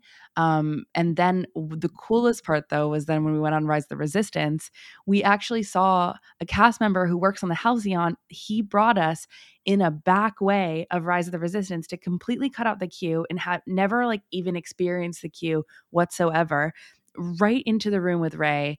And we got this like back way journey. It was crazy. It was crazy. But the craziest thing about it to me is that we had someone who greeted us from the Halcyon who recognized us immediately and then brought us in like, we're so glad you're here. Like, I'm so glad. I'm going to take you back right now to see BB-8 and like to listen to like a special message. And that's exactly what happened. And it felt really, really immersive, really special. And like, this is never going to happen again. In no way am I ever going to have this like special entrance to Rise of the Resistance. Literally the best ever ride in again. Disney World. Yeah. I will say though, when we were at Oga's, we ended up standing next to some people that were also aboard the Halcyon, and they did not have the crew member there at Rise from the Halcyon. They did have the same like private entrance and everything that we experienced, but the crew member wasn't there. So I don't know. I think we just got lucky with that. Yeah, so I don't know how often the crew member is supposed to be there. We didn't there like for example, there wasn't a crew member at Millennium Falcon. Yeah, having that like piece that we happened into or caught at a weird time, I don't know. It was really fun to have the Halcyon crew member there. To be like, oh yes. And then Charlotte and I are like, what is he doing here? It was really I fun. think something that Caitlin and I talked about that would be really cool in the future would be if we saw those characters who are like exclusive to the Halcyon interacting with guests on Batuu. Right now, I don't think the story negates it, or even like necessity. I guess part of it does, but like it could be worked in to where you could potentially see like Sammy or Wraith or someone on Batuu. Yeah. And like that would be really cool too. Yeah. One thing that we did on Batuu that Disney actually booked for us was building a droid, which is something Caitlin and I have never done before. And it was a really fun experience. I would say it was really fast and it didn't really have anything to do with like our storyline, but it was really fun. And we both really love our droids. I made an R2 unit that's like basically all black and white, and Caitlin made an R5 unit that is all black and white too. We're really boring. But like the commitment to the aesthetic is real. And Yeah, exactly. It was really fun though. But like, I think that there's a conversation out there about like upcharges. And I think there are a couple of like quote unquote upcharges, right? Like there's the captain's table at dinner, which is like $30 per person extra to sit at this round table in the center of the dining room. I think they have some extra courses like amuse-bouches and stuff. I can't be sure about that, but to me, it didn't seem like there was any like special factor to that would like, I didn't feel like I was cheated out of a special experience beyond like the amuse-bouche that like would have taken away from the story for me or like the experience for me in general. And I don't think that you need to like either build a lightsaber or build a droid for it to be part of your story. Like in no way was it even part of our story, like at all. It was just a fun thing to do when you're in Batuu. Yeah. It's just that it's booked for you ahead of time. Yeah. So like we were excited to do it because Caitlin and I neither of us have built a lightsaber or done the droid. So we were really excited to do that. Yeah. And I think a big piece of it is how do we get it back? And you know what? Felt that. Yeah. That was like a huge thing about when we were talking earlier about our suitcase. Yeah. Our droid like took up like half our suitcase. Yeah. It's just so much. I had to risk putting my new baby in the overhead bin in the airplane. Whoa. Yeah, it was rough. Had to send him through security too. And I was like, I don't know if his little droid box is going to fit. Yeah. But he got there. Right. So after we left Batuu, we get back on the transport. And again, it's pretty seamless. The bus/truck that they put you in is, I think it was done really well. Like you literally don't see it at all. You don't know what you're getting into. Yeah. Again, I keep saying this, but the level of immersion is really real. And we get back on, and I felt like you and I, like, I changed quickly into like Jedi robes for my lightsaber thing, but like right after the lightsaber thing, like the story was just going. We could join up anything. Everyone at this point was like super into it. And there were so many things to do. You could go shopping, you could do whatever, you can relax, you can go to get some food, go to the Starlight Lounge, or you can like join up with all these different things that were happening. And it felt like the story really escalated and was leading to a finale. We've already talked about like Acoustically Gaia and how that was like put on our schedule. Things would change in our data pad and our schedule based off of what we were doing and based off of like how things were escalating with the story. And it was pretty clear that we were leading to a finale that would involve Ray and Kylo. So at this point, Caitlin and I actually, like, on our schedule, we had this part that we actually discovered on Betu about like a Jedi artifact. And Caitlin and I were like, oh my gosh, what do you think the Jedi artifact is? And I was like, I think it would be really awesome if it was a holocron. And it actually did end up being a holocron. So we all gathered, maybe like 15 people, right, Caitlin? Mm-hmm. We were following actually it was like pretty much by happenstance, right? Like that was a weird thing that happened. We were following Saja. Chewie. Yes, Saja and Chewie split off and we went with Saja. And then all of a sudden we hear like rumblings that Ray had just gotten on board, and then all of a sudden Ray was with us. And so we were with like 10 different people, and we were talking about like, we have to keep Ray out of view. We have to guard Ray from the stormtroopers, and that like she was talking to us about Kylo Ren and how we have to like keep this Jedi artifact that we were carrying. We haven't opened it yet, from Kylo Ren. So from there we go and we file on into where we do the Jedi training, and they put this Jedi artifact on a box, and we all sit on the corners, like in the corners of the room, and Ray and Saja basically open the box, and it is revealed that it is a holocron. And at this point I like start getting really excited because I'm like, are we going to witness like an actual holocron like opening? It was big too, right, Caitlin? Yeah, like it was it was really big. And so Saja and Ray have to open it together, and it's very reminiscent of Rebels. And it was really magical, that Disney magic almost of like the music kicking in and everything when they open up the holocron. And the girl next to me was like sobbing. It was like an emotional experience for her. And I just think the entire thing was really well done. And so they open up the holocron, the edges turn, and all of a sudden there's a hologram of Yoda that talks about like staying true to who you are, and just has all these amazing Yoda-isms that are said. And there's this like real moment of quiet that like goes over everyone as Ray talks about like how important it is to like stay on the right path and keep trying and stay towards the light and things like that. It's a lot of like light side, like Jedi mumbo jumbo, but it was really effective. Oh, it totally was. Yeah, especially with this like amazing Yoda hologram. Oh my God, it was unreal. Like witnessing, like being in a room for like, I can't even believe it, like a holocron opening, seeing Yoda pop out of the holocron and things like that. And then after that, Rey disappeared and we don't see her until later. But it was one of those situations where like we really just stumbled on Rey. Yeah. And But I think we were she's like doing other stuff too. Like I think it's just she was. I think she was doing stuff with kids. Yeah, And like, like we I weren't think with that she her. had been on the ship for like a couple of hours and we just hadn't run into her. Yeah, I think so. Because Chewie had been on the ship for a while, and Yeah. we never actually really spent time with Chewie. Yeah. Chewie was like always like on the run. Yeah. I Well, felt Chewie, like Chewie was there the first night of our dinner too, because remember he like runs through the dining room like Yeah. during our dinner, and like that happens a lot at dinners. Yeah. Like things happen. yeah, it was funny. Yeah, that like to be in this like the Jedi training room, which is a really cool space, I think, with like, I don't know, 20 other people, and like it's like bathed in blue light, and Yoda is talking to you, and like Rey is standing there, and there's music playing behind, like swelling behind you. Top 10 experience.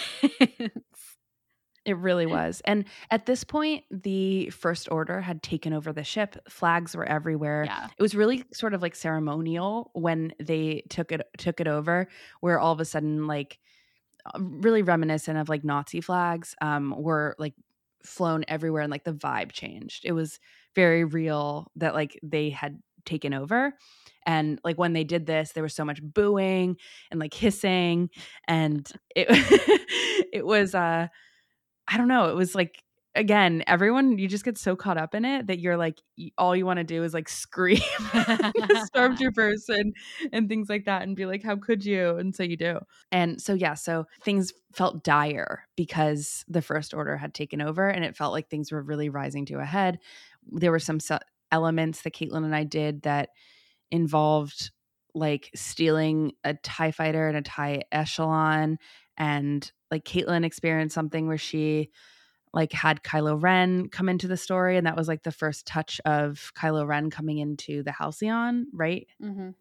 So this is like where the bridge training, I think, picks up or like makes sense, because when we went through bridge training, you and I both talked about like, oh, this is really fun. Like it's a bummer we only get to do this once. And then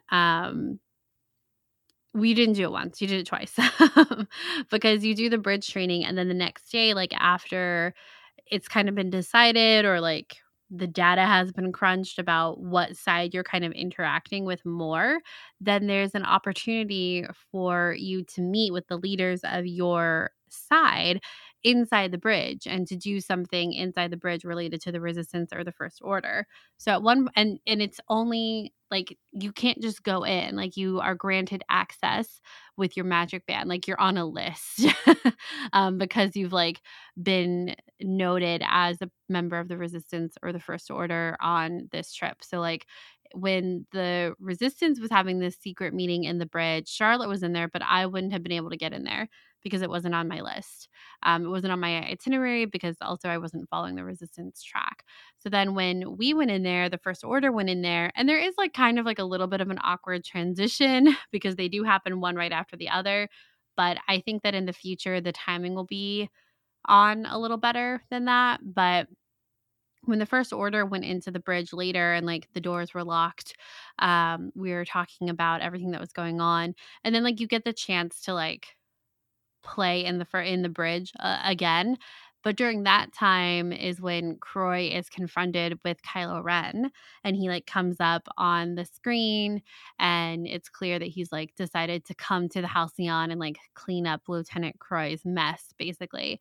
And then Croy spills the beans that Rey has been spotted aboard the Halcyon, and this is when Kylo actually appears on the screen. He's like, come again.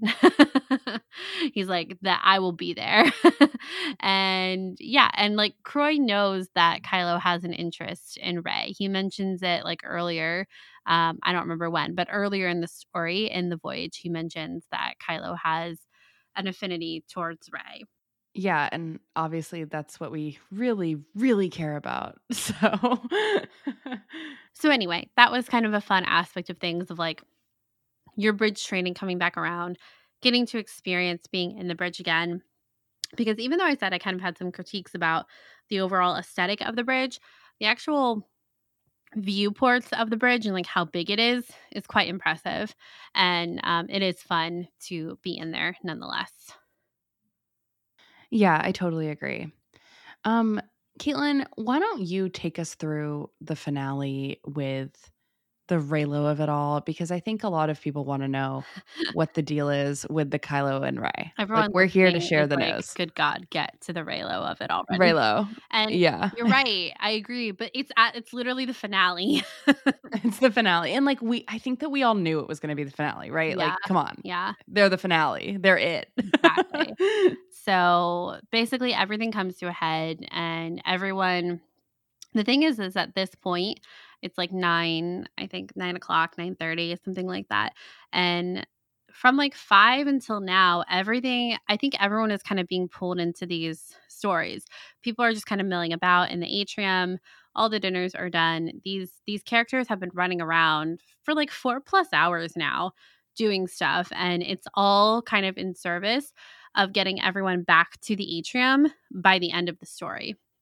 So even if you're not like really partaking in these kind of smaller storylines, my guess is you'll probably find yourself in atrium just organically, I would imagine, unless you're going to bed. Yeah. I think so. So everyone finds himself in the atrium. Lenka and Croy are talking. Everything's going on. They're arguing the whole, the resistance first order. There are spies on board. No, there aren't. There's a bunch of that, right? And then Kylo shows up. He comes out from the front, or from the second story. There's like a couple of doors up there. He comes from up top. I missed him so much.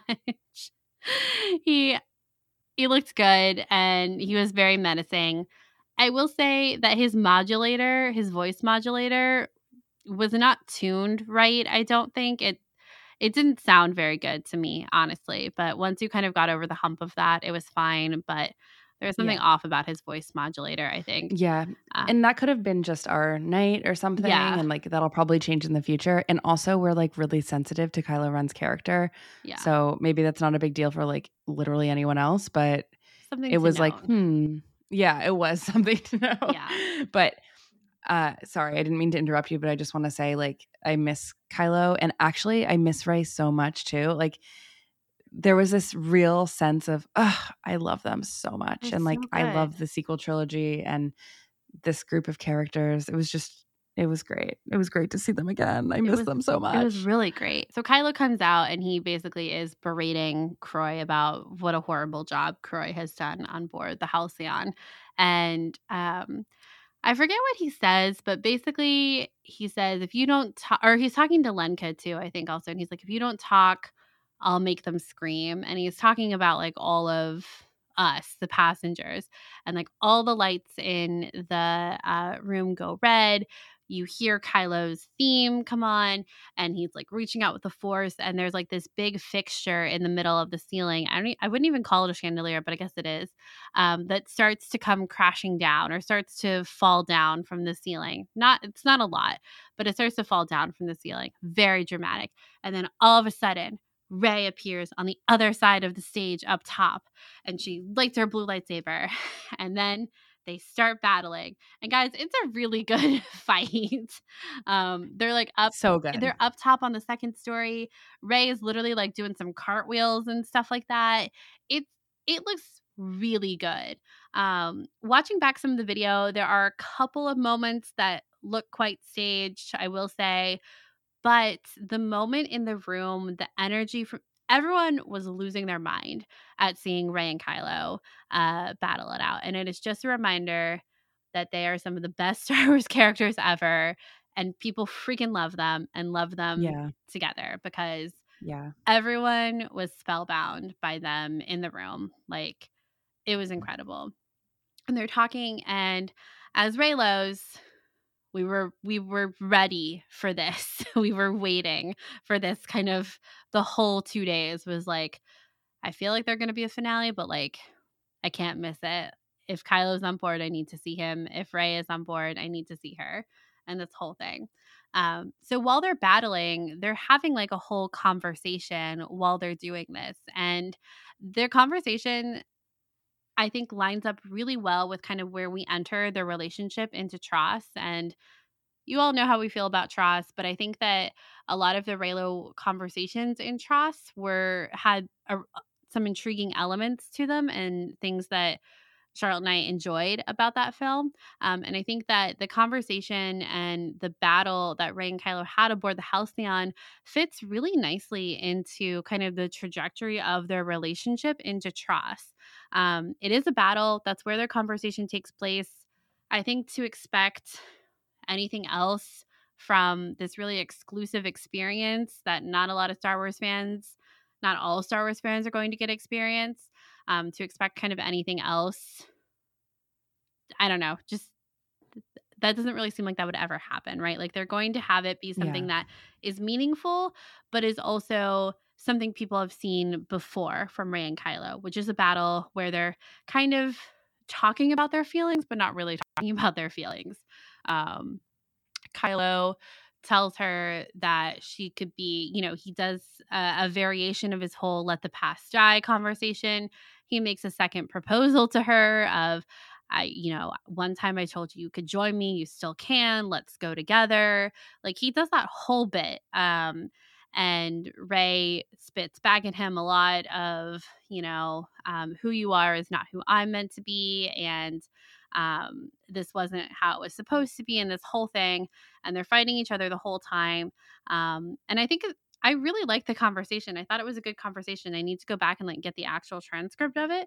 But I thought the writing in it was really good. It felt very in line for their characters as we see them in TROS, quite honestly. And there's one part of the story of the fight where they're on kind of this side stage. And at this point, Kylo has knocked Rey's lightsaber out of her hand.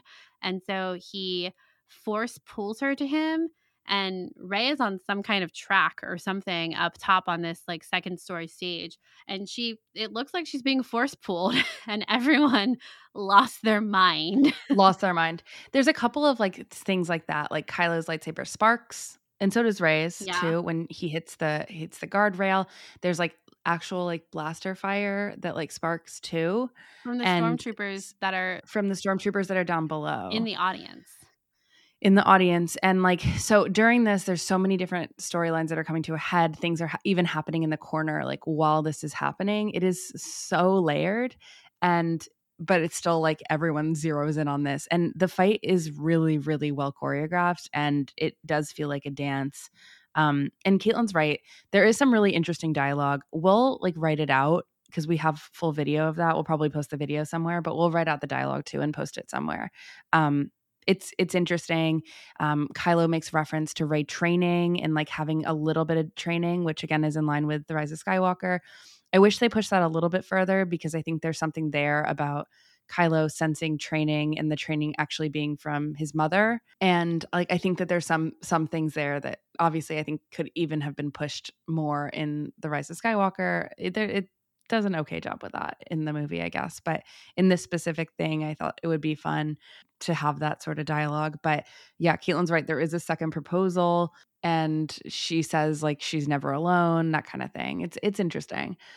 It's well done. And Caitlin and I were, as Reylos, pretty impressed by it. And I think our expectations, we were a little on edge about how we were going to feel about it. And we felt okay about it, right? Yeah, I did. I totally did. Like I said, it's seamless into where we pick up with them in TROS. And so for that, I think it did what it was supposed to do. And I like having this added into that kind of collection of Reylo meetups. Yes. Another cool effect that Caitlin didn't mention is the fact that the chandelier in the atrium breaks. Falls even more. And it falls so much. Kylo shakes it and removes it, and it falls and it stays broken until we leave. It's not repaired. People refer to it the next morning and everything about we need to repair that. Wow. But it was Phantom of the Opera, guys. That happens in Phantom of the Opera. Reylo fighting in front of a fallen Phantom of the Opera chandelier. I mean, good stuff. Good stuff. What would Ryan say? What would Ryan say? He would say what we're saying. Good stuff. Yeah, it was good stuff. It was good stuff. And then obviously, so the light wins and the ship is restored. The power goes out at one point, and then the power is restored, which is really cool. And there's a really great reveal of Sammy in a stormtrooper outfit. And he has earlier in the night, he gets taken away and arrested by the stormtroopers. And then his big reveal, we were right next to it in the middle of the crowd. And when he removes his helmet, it's as exciting as you could probably imagine when you've been following his storyline and you think that he has been carried away and he returns back as a hero. Yeah. And it is so good. It's one of those you're screaming when he takes off the helmet and you're oh my gosh, this is so standard Star Wars. Why is this doing this for me? And you're we love you, Sammy. That was great. There's a couple of phrases too that you repeat constantly in the Galactic Star Cruiser that's becomes fun. A group says ignite the spark, and then you're supposed to say back, light the fire. And I cannot stop saying it. Ignite the spark, light the fire. It's one of those things. It's a really good rallying cry, and it really worked on the Star Cruiser. And I just think that I just want to completely overstate I don't think we can overstate basically how amazing the finale was. I think that Disney shows have a level of cheese about them where you can fully see show elements. And sometimes you just have to like suspend that disbelief. And I think that our disbelief was so suspended in this that like because it was even better than like we could have even imagined, and it had like really solid effects and elements to it, that it really worked for us. And like it felt like every single person around us, again, because you just feel this like amazing energy. It was incredible. I think that I don't know if it's going to show back in video. I'm a little worried about that, but I just like as a firsthand account, everyone was freaking out, like losing their minds. So I just want that on the record. Yeah, no, they really were. The other thing that you're forgetting to mention too about the plot twist at the end is that Chewbacca is there, and Yeah. he has his crossbow, and he shoots at Kylo. I think he misses, but he shoots at Kylo. And this is funny for Charlotte and I because when we first saw Chewbacca, like the day before on the Halcyon, we were like, "Oh my god, he's got his crossbow, LOL!"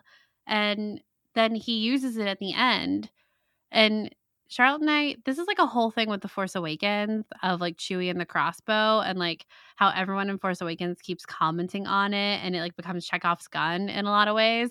And it became Chekhov's gun again on the Halcyon. And like Charlotte and I didn't pick up on it in The Force Awakens, like way back in 2015 until like a year later. That like Chewbacca would use that at the very end and like Yeah, it was try to, you know, and he didn't kill Ben. He just like wounded him in the leg, right? Yeah. Or the side. Yeah. Didn't go for the heart, even though, you know, he totally could have. And like that was a thing that Caitlin and I just like were surprised by. And someone had to basically tell us that story element later. And we just felt like it was a major blind spot for us. Mm-hmm. And so it was really funny to witness another blind spot regarding the crossbow on this ship. Like literally, we had the same situation happen where we were like, oh, that's cool that it's a crossbow. And then later he uses the crossbow and we're like, wow, that's so crazy he used the crossbow. Great. And it's like, yeah, of course he uses the crossbow. Duh. Fine. It's fine. Yeah. It's fine. And then after that, there was this great dessert party where Wani and the guitar player sing this song and everyone like kind of joins and claps and it's so good. The song's called One Galaxy. Yep. It's been stuck in my head for a couple days. Desserts were amazing. As you can probably imagine, Star Wars desserts are really cool because they're really like fun and fancy, and a dessert buffet is always a good thing and also a hallmark of a cruise, if I may add. So loved that. Really loved that. Yeah.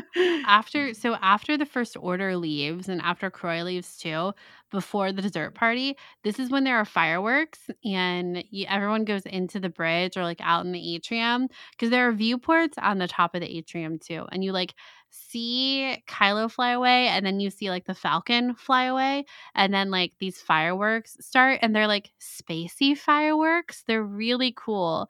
And this is the second or the third instance, I should say, where John Williams music plays. So when you enter, it plays with Kylo and Rey during their battle, and then it plays at the end with the fireworks. And to me, I think those moments make perfect sense for the Star Wars music, for John Williams' music to be playing. Yeah, and there's a lot of, so on the sides of the ship, there are viewports that you can see space from, and there's several story elements that happen there, like the TIE fighter approaches and the Millennium Falcon goes by at the very end. And it is just, again, so joyful, just like the fireworks with the John Williams music. And that kind of sort of all kicks it off. And then you go off to your dessert party and you're just like, this is the best night of my life. This is amazing. It was really fun. Yeah. It was really fun. Yeah. So good. And then you like get really depressed because you're like, the storyline is basically over. Meaning my trip is basically over, meaning I have to leave in the morning, and that is really sad. So that's exactly what happened. Caitlin and I were like straight up depressed, and we like sulked back to our room. And the next day we woke up, had our last breakfast, and had to get back we were like the last people out. What? Had to get back in the transport elevator and leave. and leave. And like, I'm not kidding. Like, we were like one of the last people to leave. Yeah. And I think they would have like dragged us out. They really wanted us to go before 10. And it was a lot, you Yeah. know? Yeah. And the last breakfast is really sad. I kept going back for more I know. blue milk, more green milk, more coffee. Had to get all this stuff. Yeah, I could have really done with a couple more hours on the Halcyon. Yeah. It was amazing. It really was. It was so fun. It was so good. I miss it a lot. It was so good. I miss it so much. And then we left, and it was like we were like dejected. It was so sad. It was so sad. Okay, bye. I'm like still in like a depressive funk for the fact that it's over. I think that because you and I like love this world so much, and you love something, and then you get a chance to like live it, and then you have to leave and you're like ripped from it. You're like, this is so sad and unfair. When you like, it feels similar in a way to like when Celebration ends, and it's like, Yeah, exactly. Man, that was like my place of comfort. I have such great friends, and like that's the only time I get to see them, and it was so special, and like we all are celebrating this thing that we all love. Like it was the same vibe, really. I think Celebration is obviously like different because it's a convention, but like you just felt the That love feeling, a lot, that you know? Star Wars feeling. Yeah. That celebrate the love type of vibe. Yeah. And it was so good. Yeah. We've been talking about Galactic Star Cruiser for 3 hours. I think it's safe to say that we freaking loved it. We have a lot to say. And I even think that we could probably talk more about it, and we probably will online. Like, it was so good. It was really good. It was such a cool experience. And I think that kind of the overarching sentiment is that I'm really glad that it exists. And like you mentioned, that Disney Parks is just doing something different like this, and that Star Wars gets to be the one kind of forging ahead with this kind of immersive experience as like the first of its kind. And we're really lucky to have been given this opportunity by Disney to experience it. So yeah, like I said, it feels like a fever dream. And even like going back through our notes, I'm like, there's so much I'm forgetting, and like it's hard to express, it's hard to explain just how cool it was, and like how these things that I think from the marketing maybe don't land as well as they actually do in real life. And even from some of the videos that we've seen leaked and things like that, you know, like calling some of the furniture cheap looking, like none of that is reality to what we actually experience. Like it delivered, I think, on what it said it would. I think there are some changes that can be made to it, and I hope it continues to evolve, and I hope its price goes down or doesn't rise, at least at the very minimum. But overall, I was entirely impressed with it. Like, that's putting it lightly, and had such a fun time. And yeah, I was just it really felt like I was living in Star Wars, and I'm incredibly grateful to have had that experience. Me too. I couldn't love that like day and a half more. It was such a thrill. And I actually I wish that every experience like Batuu was like that. I wish that this is something that we could do every time we go to Disney or something, but it's just not. And I hope that someday maybe it could be a more accessible to more Star Wars fans, to be honest. Yeah. Because I think that everyone that we know would love it. Like, love it. Yeah. Yeah. So I hope that like our report of it sort of excites you or makes you feel like you were along with us, and gave you like a little bit of those story elements. Yeah, I think we're really excited to share it all with you. And now that the embargo is over, like I'm really excited to talk about it and hear what other people thought about it. I don't know about you, but that's kind of what I'm thinking. And I'm excited to like carry on into the weekend in my sort of depressive episode about being sad that I'm not on the Galactic Star Cruiser. Right? So. Exactly. Yeah. Gonna sleep in and cry. Exactly. Gonna pick myself some calf, call it calf, and yeah, I'm never stop calling it calf. now that I've like, even though I could have done that for a long time, I but like when know. you do it for like 2 days, Yeah. you can't stop. And even though like Batuu has calf as well, it's like No, It's different. yeah, Okay. different. All right. Well, is there anything else we need to mention in this episode? No, I don't think so. Yeah. Well, if you have questions about the Galactic Star Cruiser, about the Halcyon or our experience, please reach out and ask. We would love to actually talk about it now because it feels like it's been a really long time since we haven't been able to talk about it. So please come and find us online. Our Twitter is at SkyTalkersPod, or our personal handles. Mine is at Caitlin Plusher and Charlotte's is at Clarity. We also have our website, skytalkers.com, our Instagram and TikTok. We have videos and photos that'll be up on all of those places. So be sure to check them out if you want some visuals to go along with kind of the audio of the podcast. And thank you to everyone who has left us reviews on iTunes. We really appreciate it. If you haven't had a chance to go and do that yet, we would love it if you did. It helps other people find our show. And if you're interested in other ways to support us, you can head on over to our Patreon and check out our reward tiers there. Yes. And I want to say a huge thank you to these patrons: Hayden, Trevor, Colin, Allie, Kelly, that's it, Niall, Ryan, Aaron, Stephanie, Julia, John, Kate, Tadashi, Catherine, Linda, Ethan, Jeff, and Stefan. Thank you so much for supporting us. Yes, thank you guys so much. And as always, until next time, may the force be with you. May the force be with you.